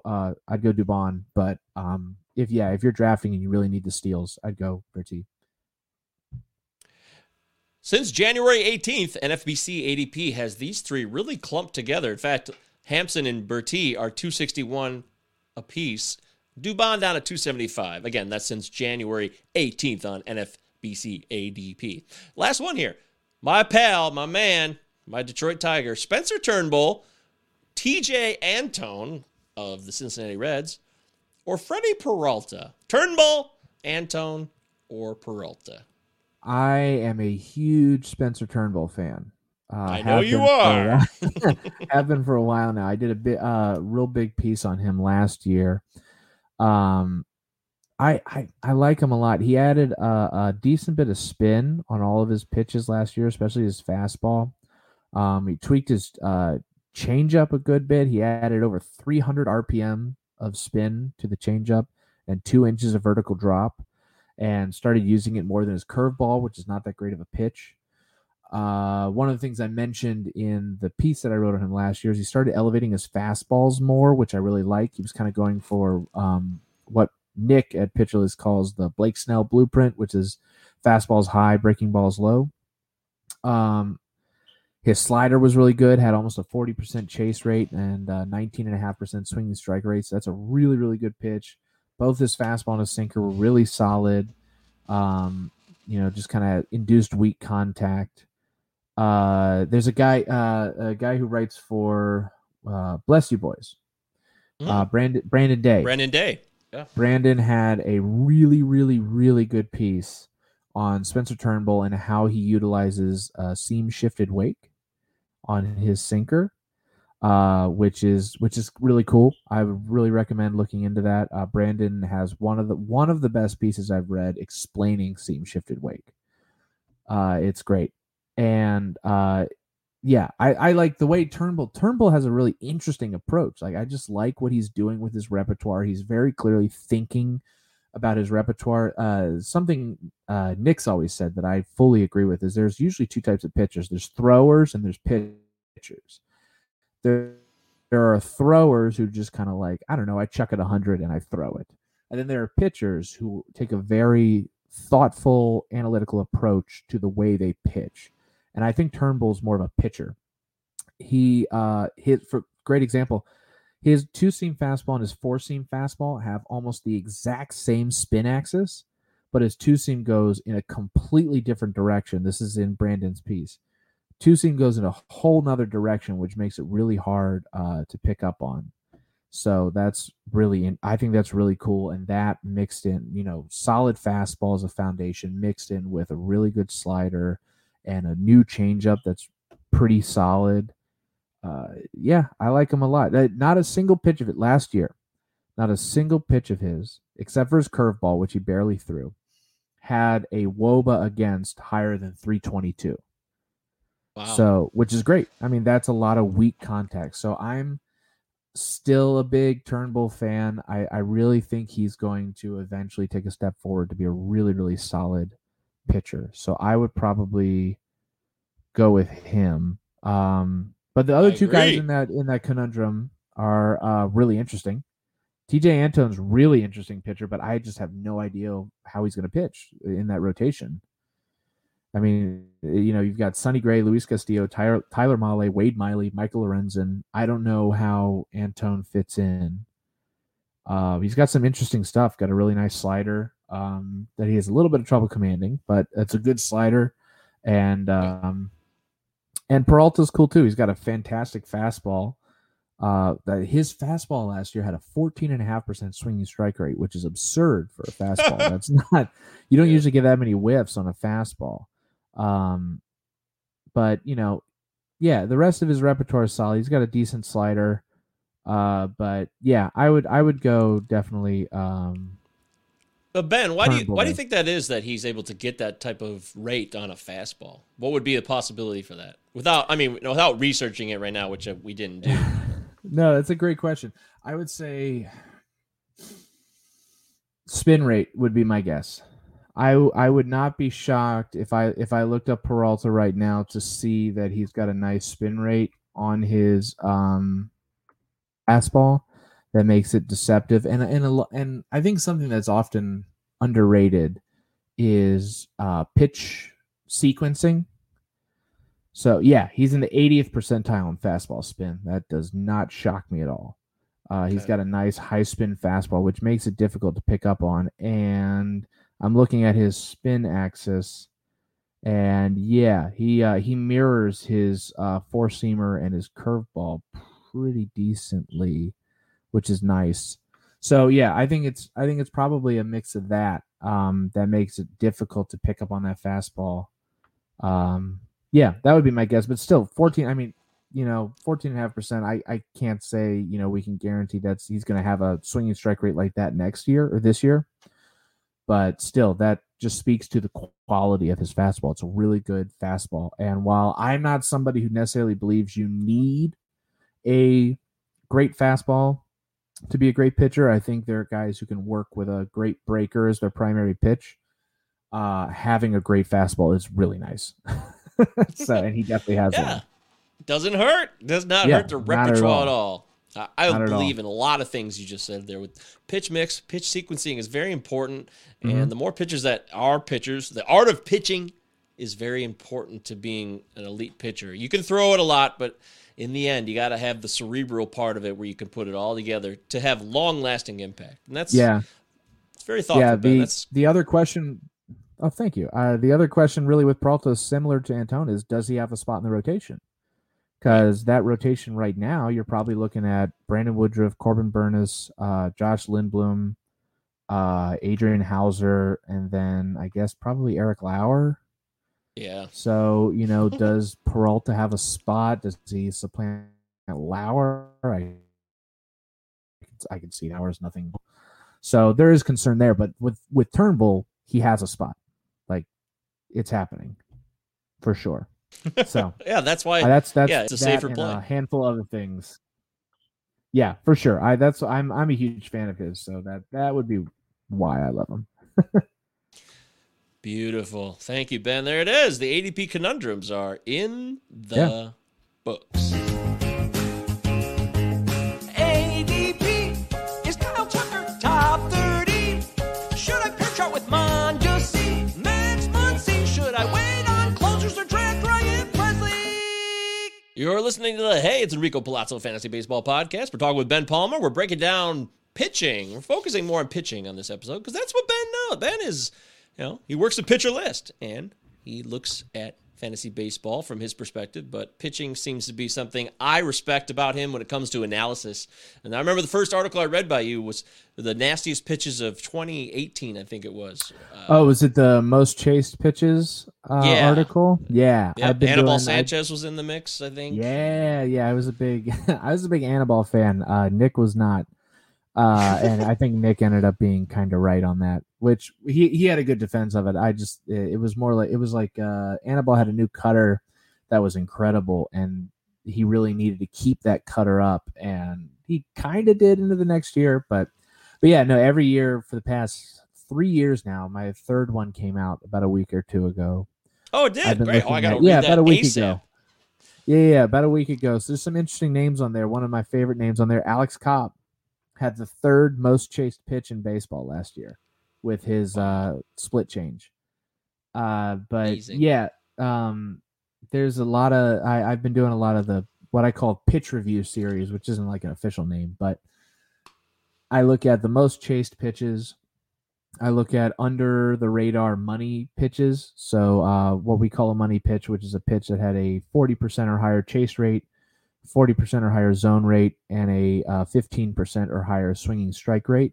So basically a pitch that is controlled in the zone, gets a lot of chases, but also gets a lot of whiffs. So it's a really good quality pitch. Nick kind of qualifies those as money pitches. And so I'll look at some guys who threw money pitches last year who you might not expect. Like, we all expect Max Scherzer throws a money pitch. Clayton Kershaw, Sure. We all know they do. But there are guys like Zach Plesac threw a money pitch last year, or Steven Matz threw a money pitch last, stuff like that, where you're like, oh, I'm kind of surprised that they threw one. Yeah. That is last year and the year before, Tommy Malone, again, his changeup was a money pitch. So I usually do that, and then I look at the top 5 of each pitch type every year. So yeah, it's always a fun series to do. It's great. Yeah, it's so cool. We have a question here from the Riot 326. He says, speaking of crazy spin rate, what do you guys think about Lucas Sims? Elite curveball spin rate. Well, that's a name we didn't mention when you were talking about the Reds rotation, but because there's been talk that Lucas Sims will be a closer or in a relief role as well. But what's your thoughts there? Yeah, so his role is definitely a question because is it Sims, is it Amir Garrett, or they just signed Sean Doolittle? They did. That's so dumb. does Sean Doolittle. I mean, I love Doolittle as a person, but he's not of course, he's an awesome dude. Yeah, great guy. But the Nats left him for dead, and they need bullpen help still. So yeah. He's not that great of a closer, but also do you get one of those managers who's like, oh, he's the guy, he's done it before, which I hate that. Yeah. But you get a lot of those managers like, oh, he's the guy, he's done it before, he's our closer. Sims is super interesting. He's got He's got some really nice pitches. Yeah, like you mentioned, great curveball spin rate, and his curveball last year had his best swinging strike rate was almost 16%. Year before last, I mean, man, I'm looking at his pitch repertoire. Year before last, every pitch he threw had a swinging strike rate in the double digits. Wow. His fastball had 11.3, sliders at 20, changeup was at 23.8, and curveball was at 15.5. Like that's really solid. That's a lot of whiffs. And every single pitch he had a chase rate over 30%, which is really solid. That's a deceiving pitcher. His curve spin, he is in the 100th percentile in curve spin. That is a high. Holy cow! I didn't even realize. I knew of Lucas Sims. Mine's being blown. His curveball spin rate's 3,334 RPMs. That's absurd. That sounds good. That's ridiculous. Wow, his slider is so weird. I'm looking at his spin axis, and his spin-based movement and his observed movement on his slider are polar opposites. That's insane. That makes what does that so mean? hard. So what that means basically is, so spin-based movement is when you throw the pitch, the amount of spin on the pitch, this is what it should do based on the spin of it. The observed movement is this is what it did do. So this is where you get into like seam shifted wake, for example. So you'll see a sinker, for example. Someone throws a sinker, and based on the spin of it, it should make this movement. But because of the way they spin it and the rate they spin it at, and there are people who can explain this better than I can, but seam shifted wake basically says the seams on the baseball cause movement on the baseball.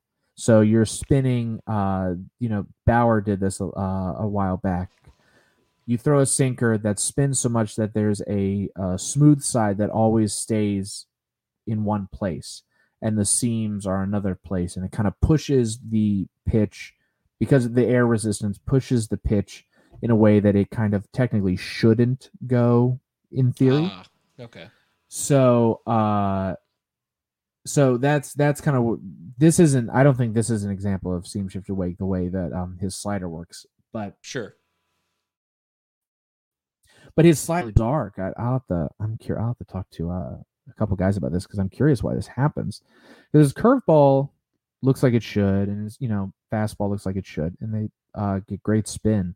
But his slider, they're polar opposites. His slider comes in spin-based movements around 2:00. Is observed. If you think of it as a clock, spin base is like 2:00, and observed is like 8:00. They're exact polar opposites, which means when you're a hitter and you're looking at it, you're looking at the spin you see, the pitch is doing the opposite of what it should do by the eye test.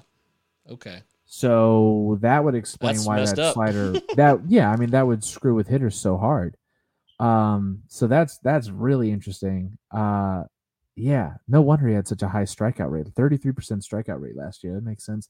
Looking at him, he really strikes me as like a closer type. Like that looks like a really, really good closer. The question just kind of is, do they put him in the closer role? Do they throw Doolittle out there, or do they throw Amir Garrett out there, who's that's some of the talk. Game that's his what they're entire saying. career? I mean, Amir Garrett's got great strikeout stuff too, but Sims is fascinating. He blows up sometimes. Sims, really Sims interesting pitcher. Deal. Holy cow, his StatCast profile is absurd. We got it. I mean, it was a small sample size. It was only 25 innings. 34 Ks in 25 innings. It's a nice little effort in 20 games.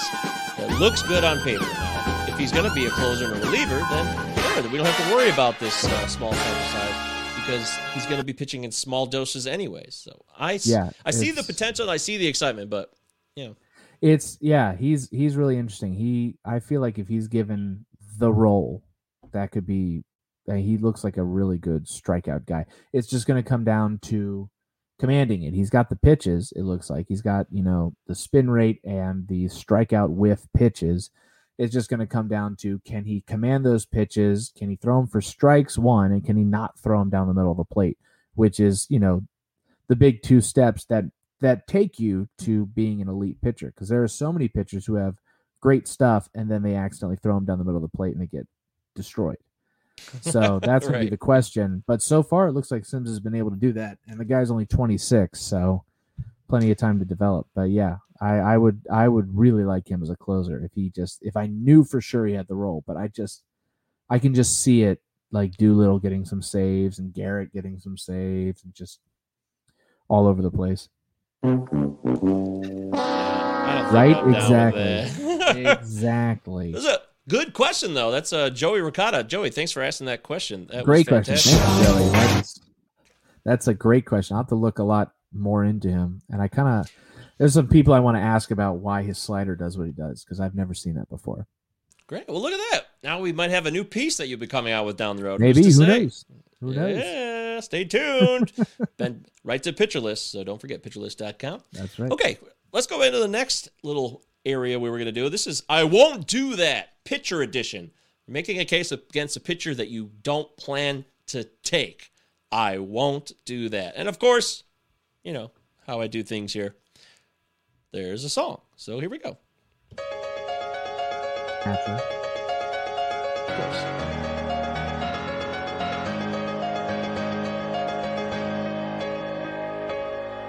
I would do anything for an ace. I'd sacrifice my first 5 picks. I would do anything for an ace. I'd even draft Plesac in round 2. But I'll never forget the way I felt when I drafted Mike Soroka. In 2020, I would do anything for an ace, but I won't do that. No, I won't do that. All right, okay. So we got ourselves. That's good stuff. That's good. So, I love Meatloaf's great. I love Meatloaf so much. It's underrated. I love Jim Steinman's song. So it's so funny. You can tell a Jim Steinman song, the guy who wrote all of Meatloaf's songs. You can tell a Jim Steinman song. He wrote a handful of other songs that were very popular. You can tell if you listen to the song and you think of Meatloaf singing it, and you're like, oh yeah, so Total Eclipse of the Heart by Bonnie Tyler. That's a Jim Steinman song. That's a Jim Steinman song. And if you listen to Total Eclipse, you're like, oh yeah, I can hear that. And then Making Love Out of Nothing at All by Air Supply. Yes. Is also a Jim Steinman song. And if I you see listen exactly to that, what you're going at here. I've you're seen like, it. Oh, I'm hearing yeah, it. I hear Meatloaf singing that. So yeah, I love Jim Steinman. He's great. Great call. That is a great call. I forgot about him. I actually knew his name. I hadn't thought about him in years. I read an article about him and Bonnie Tyler and doing that whole song and how he didn't really want her to be the one to do it, but it ended up going. He offered that song and Making Love Out of Nothing at All to Meatloaf, and Meatloaf was like, pass, which was the dumbest thing. That was very dumb, Meatloaf. What are you thinking, Robert Paulson? He also wrote what was that big Celine Dion song that was like 9 minutes long? Definitely a song I've never heard. If it's 9 minutes long and it's Celine Dion, I've not heard it. Oh, my wife's a huge Celine Dion fan, so I have heard she likes Celine Dion a lot, and it's all coming back to me now. It's all coming back to me now. Thank you. That is also Jim Steinman. I've never heard that. Now I have something else to do. It's actually it's a great tune. It's a great tune.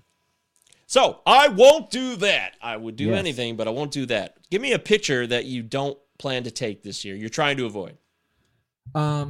So I'm going to preface this by giving a small group of pitchers that I'm not going to end up drafting, and that's Garrett Cole, Jacob deGrom, and Shane Bieber. And that's only because I never take a pitcher in the first round. I get the people who do it, and that's cool. Great. Go for it. I just never do it just because, in my opinion, there is so much pitching depth that I would rather get a hitter in the first round.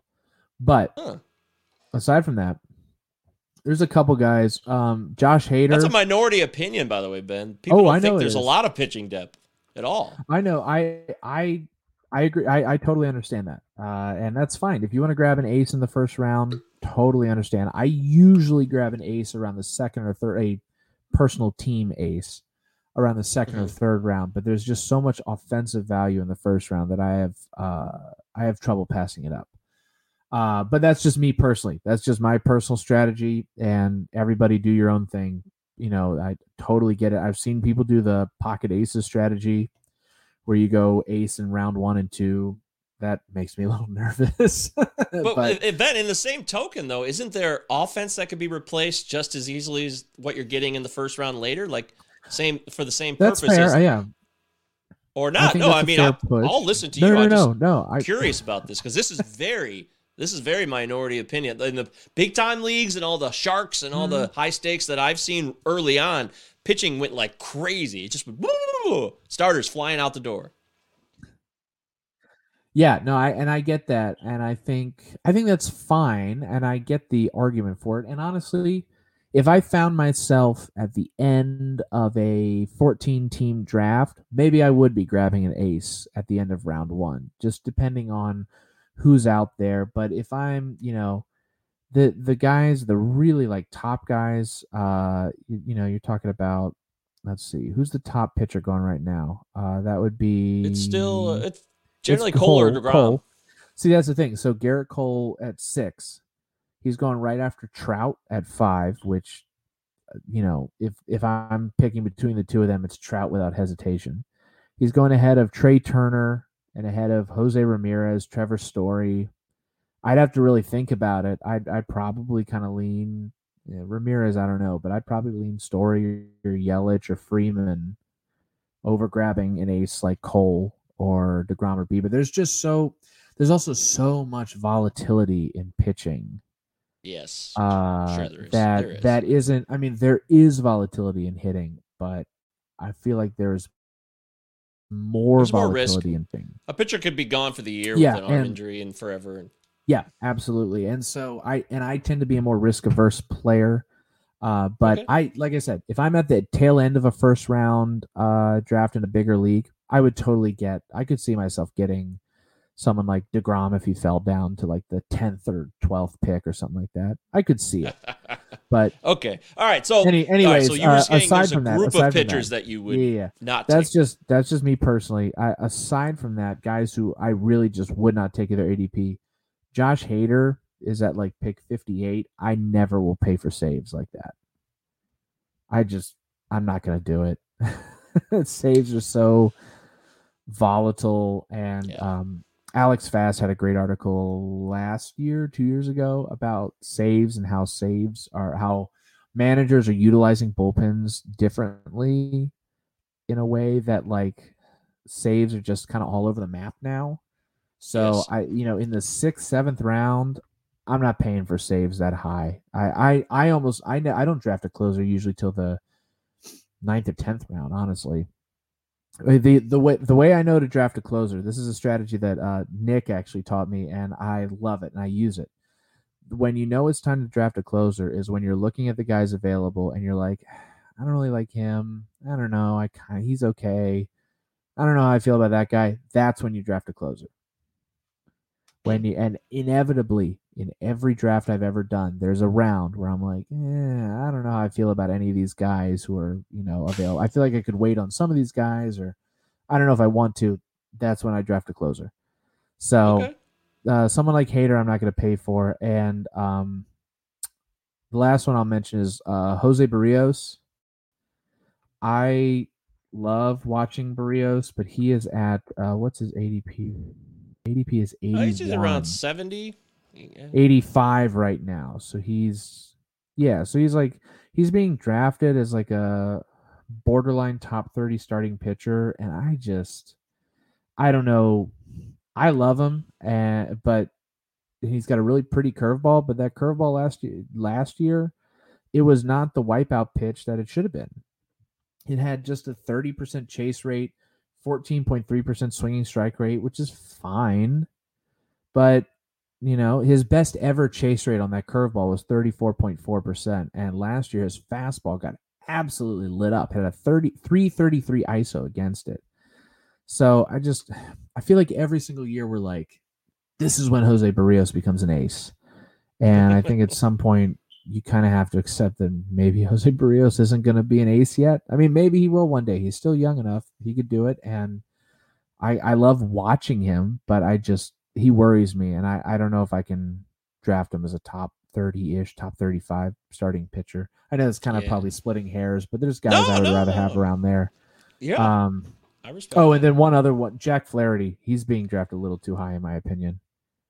That's a guy that I also have on my list. I said that it was more specifically, I'm not going to draft him around pick 30 or my 11th SP off the board. I won't do it. It's just got to be late. I don't trust it enough. I need to see more from him. He's shown potential, and he's given us incredible stats. He strikes out at a high rate, and he's got that second half of 2019 that he can hang his head on, which was outstanding, like a 1.199 ERA in the second half. But I need to see a little bit more. I agree. I think he will get better this year. And I think it's entirely possible he goes back to being an incredible pitcher. It's a little too risky that high. Yeah, I agree with that. I'm with you. I think I like Jose Barrios, though. I actually think before I wasn't sure how the season was going to play out. I was looking at more innings eaters, and I thought Barrios' value would go up because of that. But now I know we're going to have a full season, and I think there's going to be a level playing field in terms of the innings pitched for the most part. Like I don't think there's going to be a bunch of guys who are going to be up around 190-ish, and then they're only going to be like 7 or 8 of them. Like I just think that there's going to be more balance in terms of the innings that'll be thrown, especially if the guys have shown that they are the workhorses in the past. And Barrios is one of those guys, but I also think there's a myth about him that he's done. Like we've already seen what we've seen from him. It's the best that we're going to get. I definitely would not say that. He's still only 26. I mean, he came up very young. Yes, absolutely. I want him to be really good. I think he still can be really good. It's easy to forget that he came up really young. Like when he came up, he was 21. He was super, he was super young.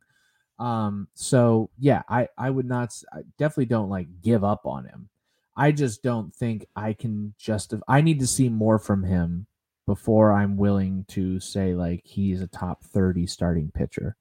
Yeah, the problem is that the FIP has ended up matching his ERA. If anything, it's been a little bit higher. So it's not like he's getting unlucky or anything either. I'm a little concerned about that. I would say. Yeah, when you look, I mean, I think he's going to be a guy who's 25-ish % strikeout rate and a 3.9 ERA or higher, which is fine. Double-digit wins if you're playing a wins league. Yeah, so. Yeah, he's fine, but I don't know. I don't know that I would pay for him just yet. But yeah, I do think he has the potential. All right, that makes sense to me, man. Those are some great arguments and good pieces of information from Ben Palmer. Ben Palmer knows pitching. One other guy I want to mention real quick, Lance Lynn. How are you feeling about Lance Lynn? He's been coming off the board as, I think the 17th overall pitcher. Yeah, 17th overall in terms of starting pitchers. Now, it's not like he's top 10 or even 15, but Lance Lynn is around Blake Snell, Kenta Maeda, and Tyler Glass now, Corbin Burns. Yeah, I don't know. I have never been the biggest Lance Lynn fan for whatever, and I think it's just because... Neither have I, but we're all missing out on the production. I know. He's never been all that exciting to me. No, he's not exciting. He's not. But, there's a place for the not exciting guys. I was a big proponent for a long time of Dustin Pedroia for a long time because he was never exciting, but he was always productive. Right. So, and I feel like Lance Lynn's kind of that way. I think Lynn's like a top 20 starting pitcher. I would rather have someone like Snell or Glasnow ahead of him. Just, I think the ceiling's a little bit higher. What about Burns? Is that more risky? I like Burns a lot. That is riskier though. I would probably go Lynn. Okay. But I get it. Burns' potential is great. We love what he offers, but absolutely, I get it. If you want to go Burns, I get it. But you look at stuff like, 2019 for Lynn was awesome. .367 ERA, .383 Sierra, which is really nice. 28.1% strikeout rate, best of his career since his rookie year. And then 2020, .332 ERA that came with a .419 FIP, so you don't love that. .408 Sierra, 25.9% strikeout rate, so that dropped a little bit. Walk rate increased a tiny bit, not enough that I'm super concerned about it. So home run fly ball rate really jumped up to 13.8%, which will probably come down a little bit. So I don't know. He worries me a little bit, but yeah, I still think he's probably around top 20, top 25 starting pitcher range. So yeah, I get him around there. I think Okay. I'm probably not going to draft him personally, but I get it if you do. There it is. I won't do that. We do a lot of things for certain pitchers, but we won't do that. That was some players that you can take and do as you please with based on Ben's advice. You know, he's not telling you what to do. He's just giving you an opinion. And that's why we have Ben on. And That's right. Ben knows that better than anybody. So do what you will. All right. We got one more segment here on this. I want to focus on 2019 or 2020. Which one are you focusing on? Because 2019 and 2020, oh boy, you know the story. 2020 was a bozo season, and we had a short sample size, 60 games, yada, yada, yada. And now we are in 2021. Being an analyst has never been harder because we just don't know what to expect. Yes. Yeah. And Tell me about it. people are cherry picking. Hey, I'm focusing on what he did in 2019, not what he did in 2020. And that's why I thought this would be an interesting segment to do. It's a new segment we're trying out. And of course, we have a song. Now, I made this one especially for you, Ben, because you were on the show. So here it is. Oh, nice. Yeah, I don't know. I don't know how this one's going to go, but I we'll like find this one. out, I'm right? proud of it. Yeah, get ready.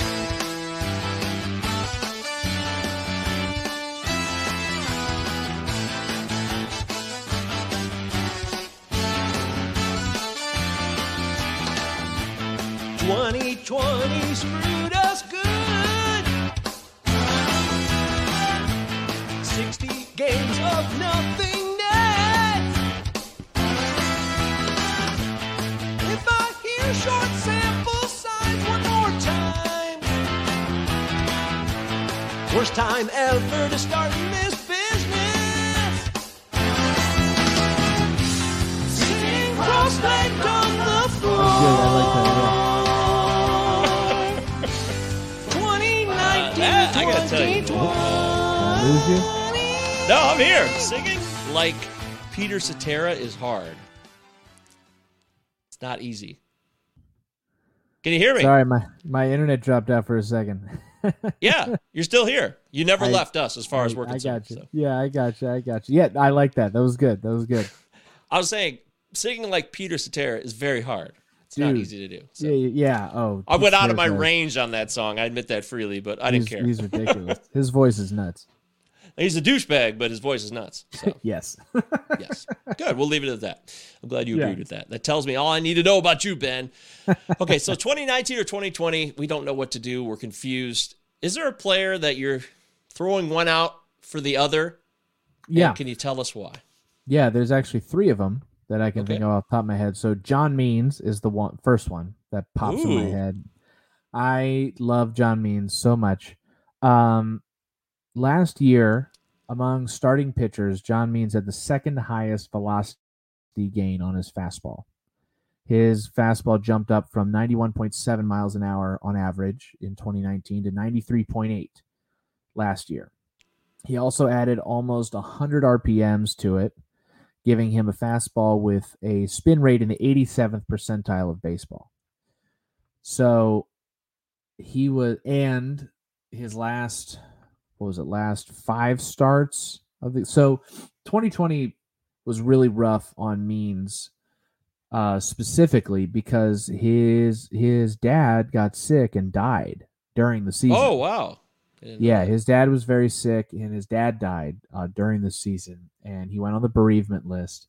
And when he came back from the bereavement list, from there to the end of the season, it's only like 5 or 6 starts, 1.52 ERA, .275 Sierra, 34.5% K rate, 3.5% walk rate, and a 32.1% CSW.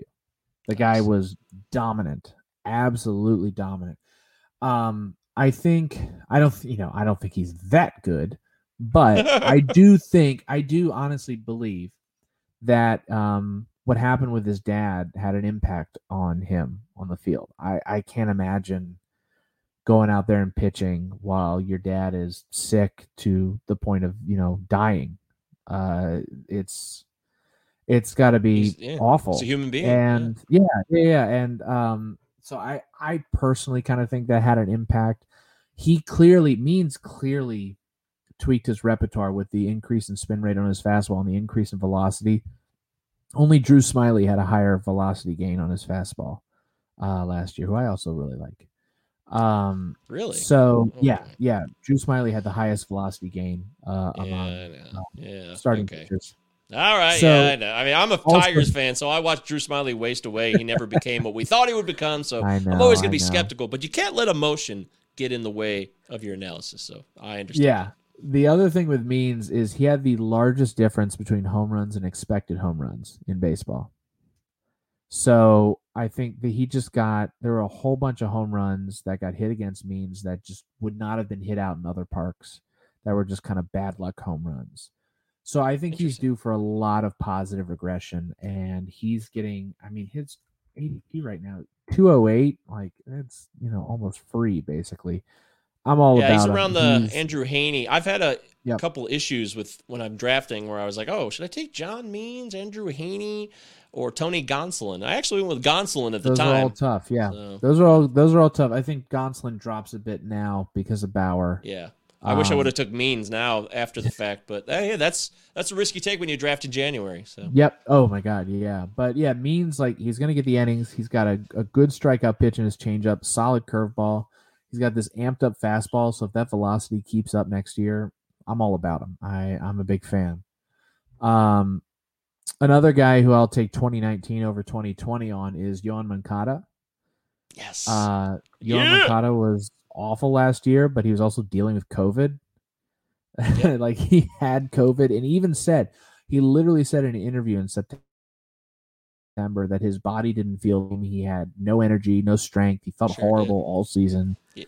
He saw the biggest drop in hard hit rate year to year in baseball. So I'm personally willing to throw out 2020 for Yoan Moncada entirely. Like, just not even think about it. I love that.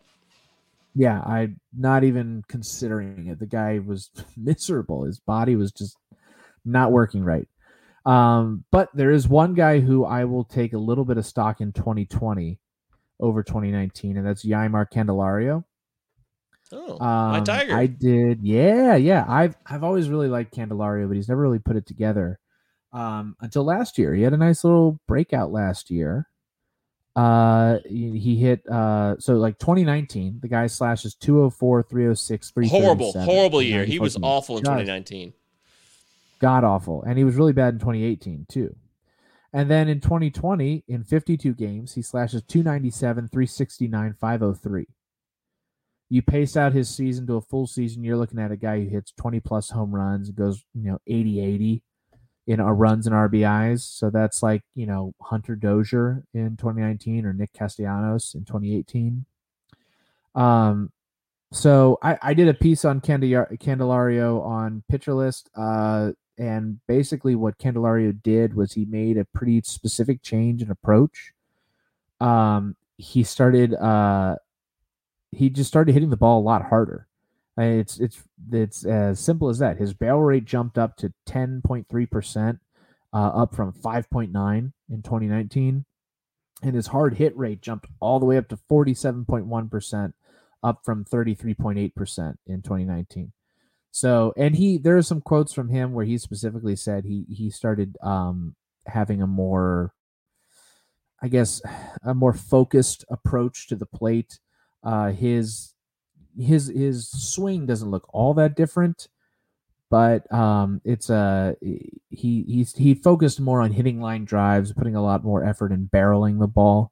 So the takeaway for me from that is he knows something is wrong with his approach, and he's making an effort to change it, and that's great.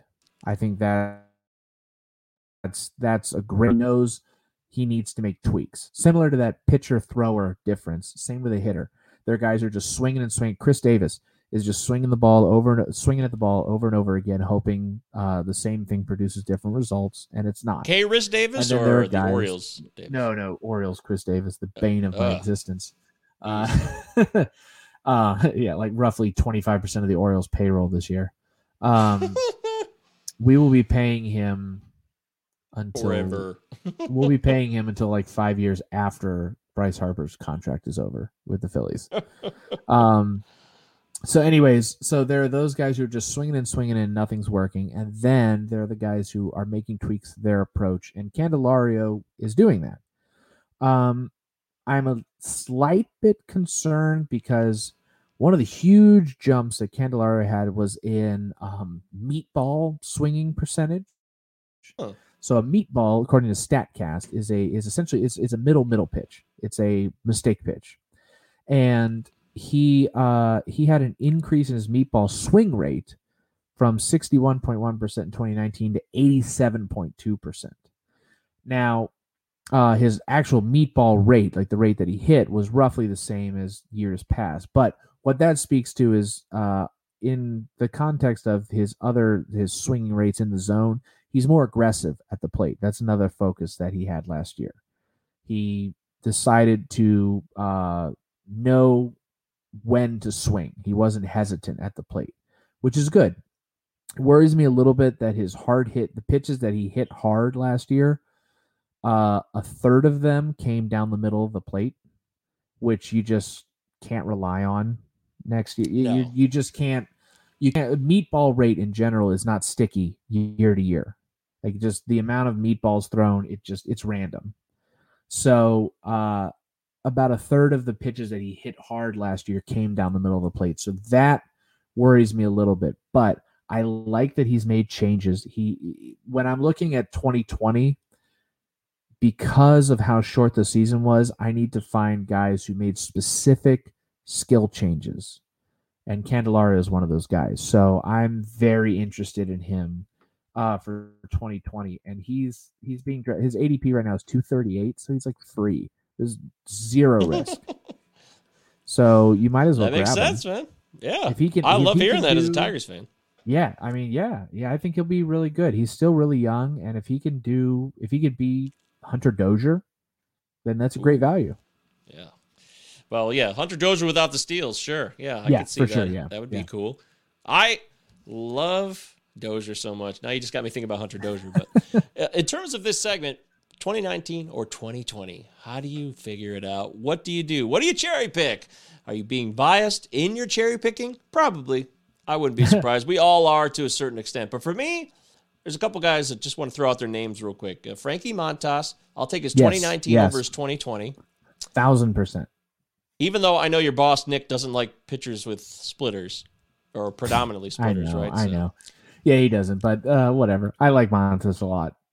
Yeah, he limited hard contact very well in 2019 in a much larger sample size. So I'm going to stick to that because that's just a lot more concrete than what he did last year. And then Jeff McNeil. Jeff McNeil got hurt last year. He made that play where he crashed into the wall, and the Mets have been moving him around. He needs to have a stable place to play and just stay there permanently. But I love his bat. His contact skills are elite, and I just think he's 28 years old. He's in his prime, and this is a guy you want to be judging on his 2019 and the year before, really, not his 2020.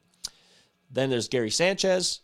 Gary Sanchez, he basically just couldn't hit anything. It was either a home run or a strikeout last year. It was really bad. Yeah. But we have plenty of evidence to support that this. He still mashes the ball. Whenever he makes contact, it goes a long way. And he still plays in a homer-happy park. Yep. And he's still in a lineup that is outstanding. And the AL East is a good place to play as a hitter as well. So I am not abandoning Gary Sanchez. If anything, I'm happier now because to me his value's gone down and his ADP around 200 or so, or in the 190s. I'll take that. I will take that as my catcher. He will be my main catcher in leagues. And I know he doesn't hit for average, but I don't care because he's going to out-homer almost every other catcher there is. I would agree. He strikes me as eventually just a 3 true outcome guy. Truly, no doubt about it. Yeah. And then lastly, Ty France. He was traded to the Mariners from the Padres. Never really got a chance to fully give you anything as a Padres fan. But I'm taking his 2020 over his 2019. The other 3 guys, it was reversed. This guy I believe in. I like what I saw from him in his limited opportunities. And I'm a big fan of Ty France in 2021. I'm all over it. The value's outstanding, too, because you can get Ty France way later in drafts.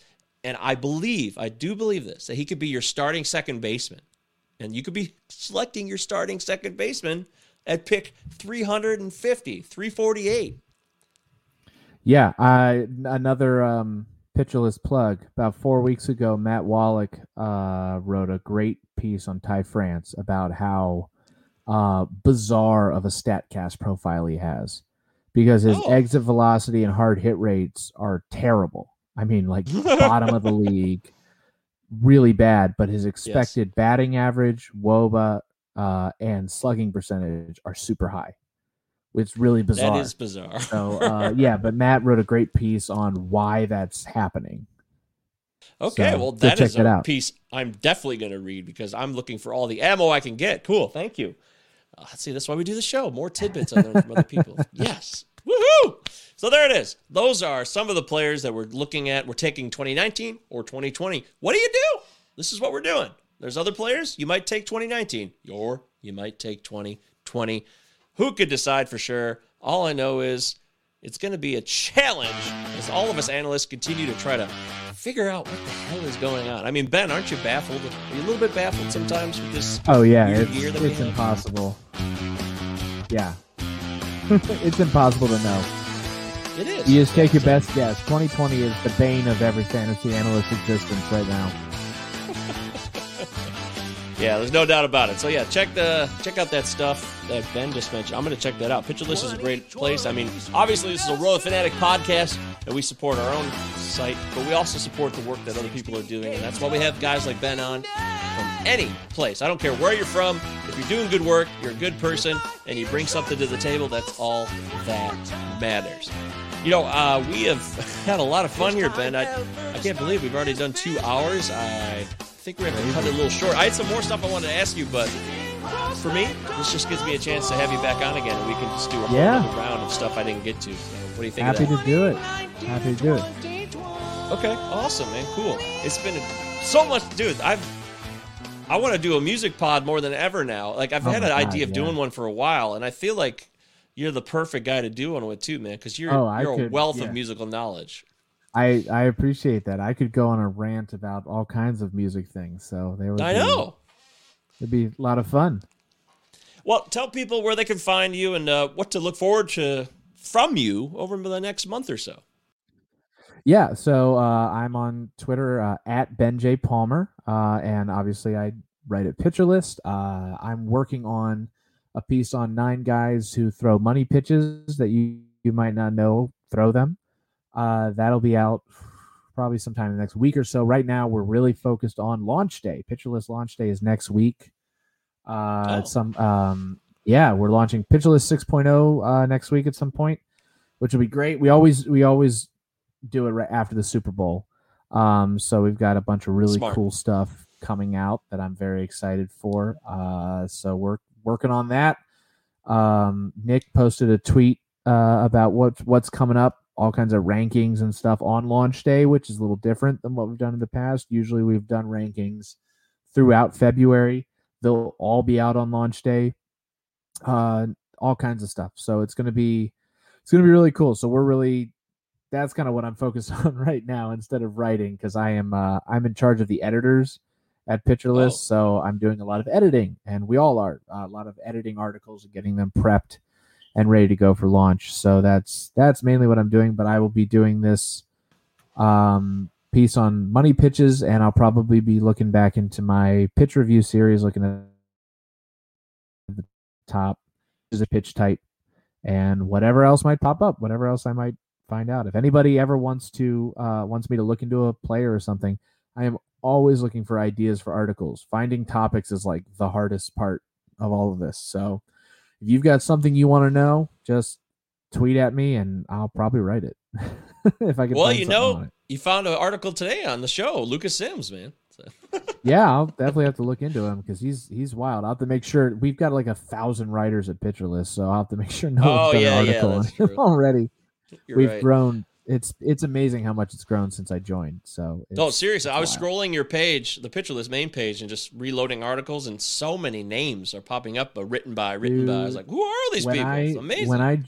When I joined like 4 or 5 years ago, I knew the names of every single writer, like because we had 20 of them maybe. Now we've got well over 100. Holy shit! It's wow. insane. It's that is absolutely nuts. Yeah, it's wild. It's fun. But yeah, just the big thing, keep an eye out for launch day next week. Nick will be giving a date on that sometime soon. That's going to be a lot of fun. We've got some really, really cool stuff that's going to be coming out that I'm excited for. Fabulous, man. That's great. And don't forget over here, I am MJ Govier on Twitter. You can DM me anytime about fantasy, or if you're just having a mental health conundrum, I'm down. You can DM me about anything. I don't care what it is, and I mean that truly. I like to engage and connect with new people. That's the reason I do this in the first place. I get to know a guy like Ben. See, if I hadn't done this pod, I never would be here knowing him. That's how things work. Yeah. You must do to make things happen. Action. That's creates, reactions and emotions and all those things. Motion creates emotion and so on. So that's why we're here. You can check out the Palazzo Podcast on Twitter, Palazzo Podcast at protonmail.com, Palazzo Podcast, 2 L's, 2 Z's, of course. Give me 2. And I think next week, boy, we got more guests coming. They're just going to keep on coming down the pipeline here. We're going to have Vlad Sedler. We're going to have the guys from Triple Play Fantasy, other Marylanders themselves. I think all 3 of them live in Maryland. Are they really? I didn't know Yeah, that. they That's are. awesome. Yeah. I've been referencing you when I talk to them, so you should hook up with those guys. Yeah, you guys can talk absolutely. Maryland stuff. That's awesome. Yeah, they're really funny too. They get great guests, like really great guests. So stay tuned. We got more coming. We always do. Deer will be back with me, and we'll keep cruising along. We're going to do a listener league that I'll give you more information about as soon as that unfolds. It'll be a best ball league, so you don't have to worry about responsibility all season. You can just draft and forget about it. It'll be a lot of fun. So that's it. Thank you, Ben. Thank you so much. Really appreciate it, man. I really do. And, hey, thanks for having me on. It's always a blast to talk fantasy baseball. This was really fun. It's good. We got a little bit of music, a little bit of baseball, a little bit of everything. It was fun. We did. Yeah, we absolutely did. I agree with you all the way. And don't forget, RotoFanatic.com. You can check out our latest articles by Carmerano about barrels. And we got Paul Mamino breaking down first base outliers. A lot going on over there. Good stuff that'll help you improve your overall fantasy knowledge base. For Ben Palmer, I'm Michael Govier, and Godspeed to you all.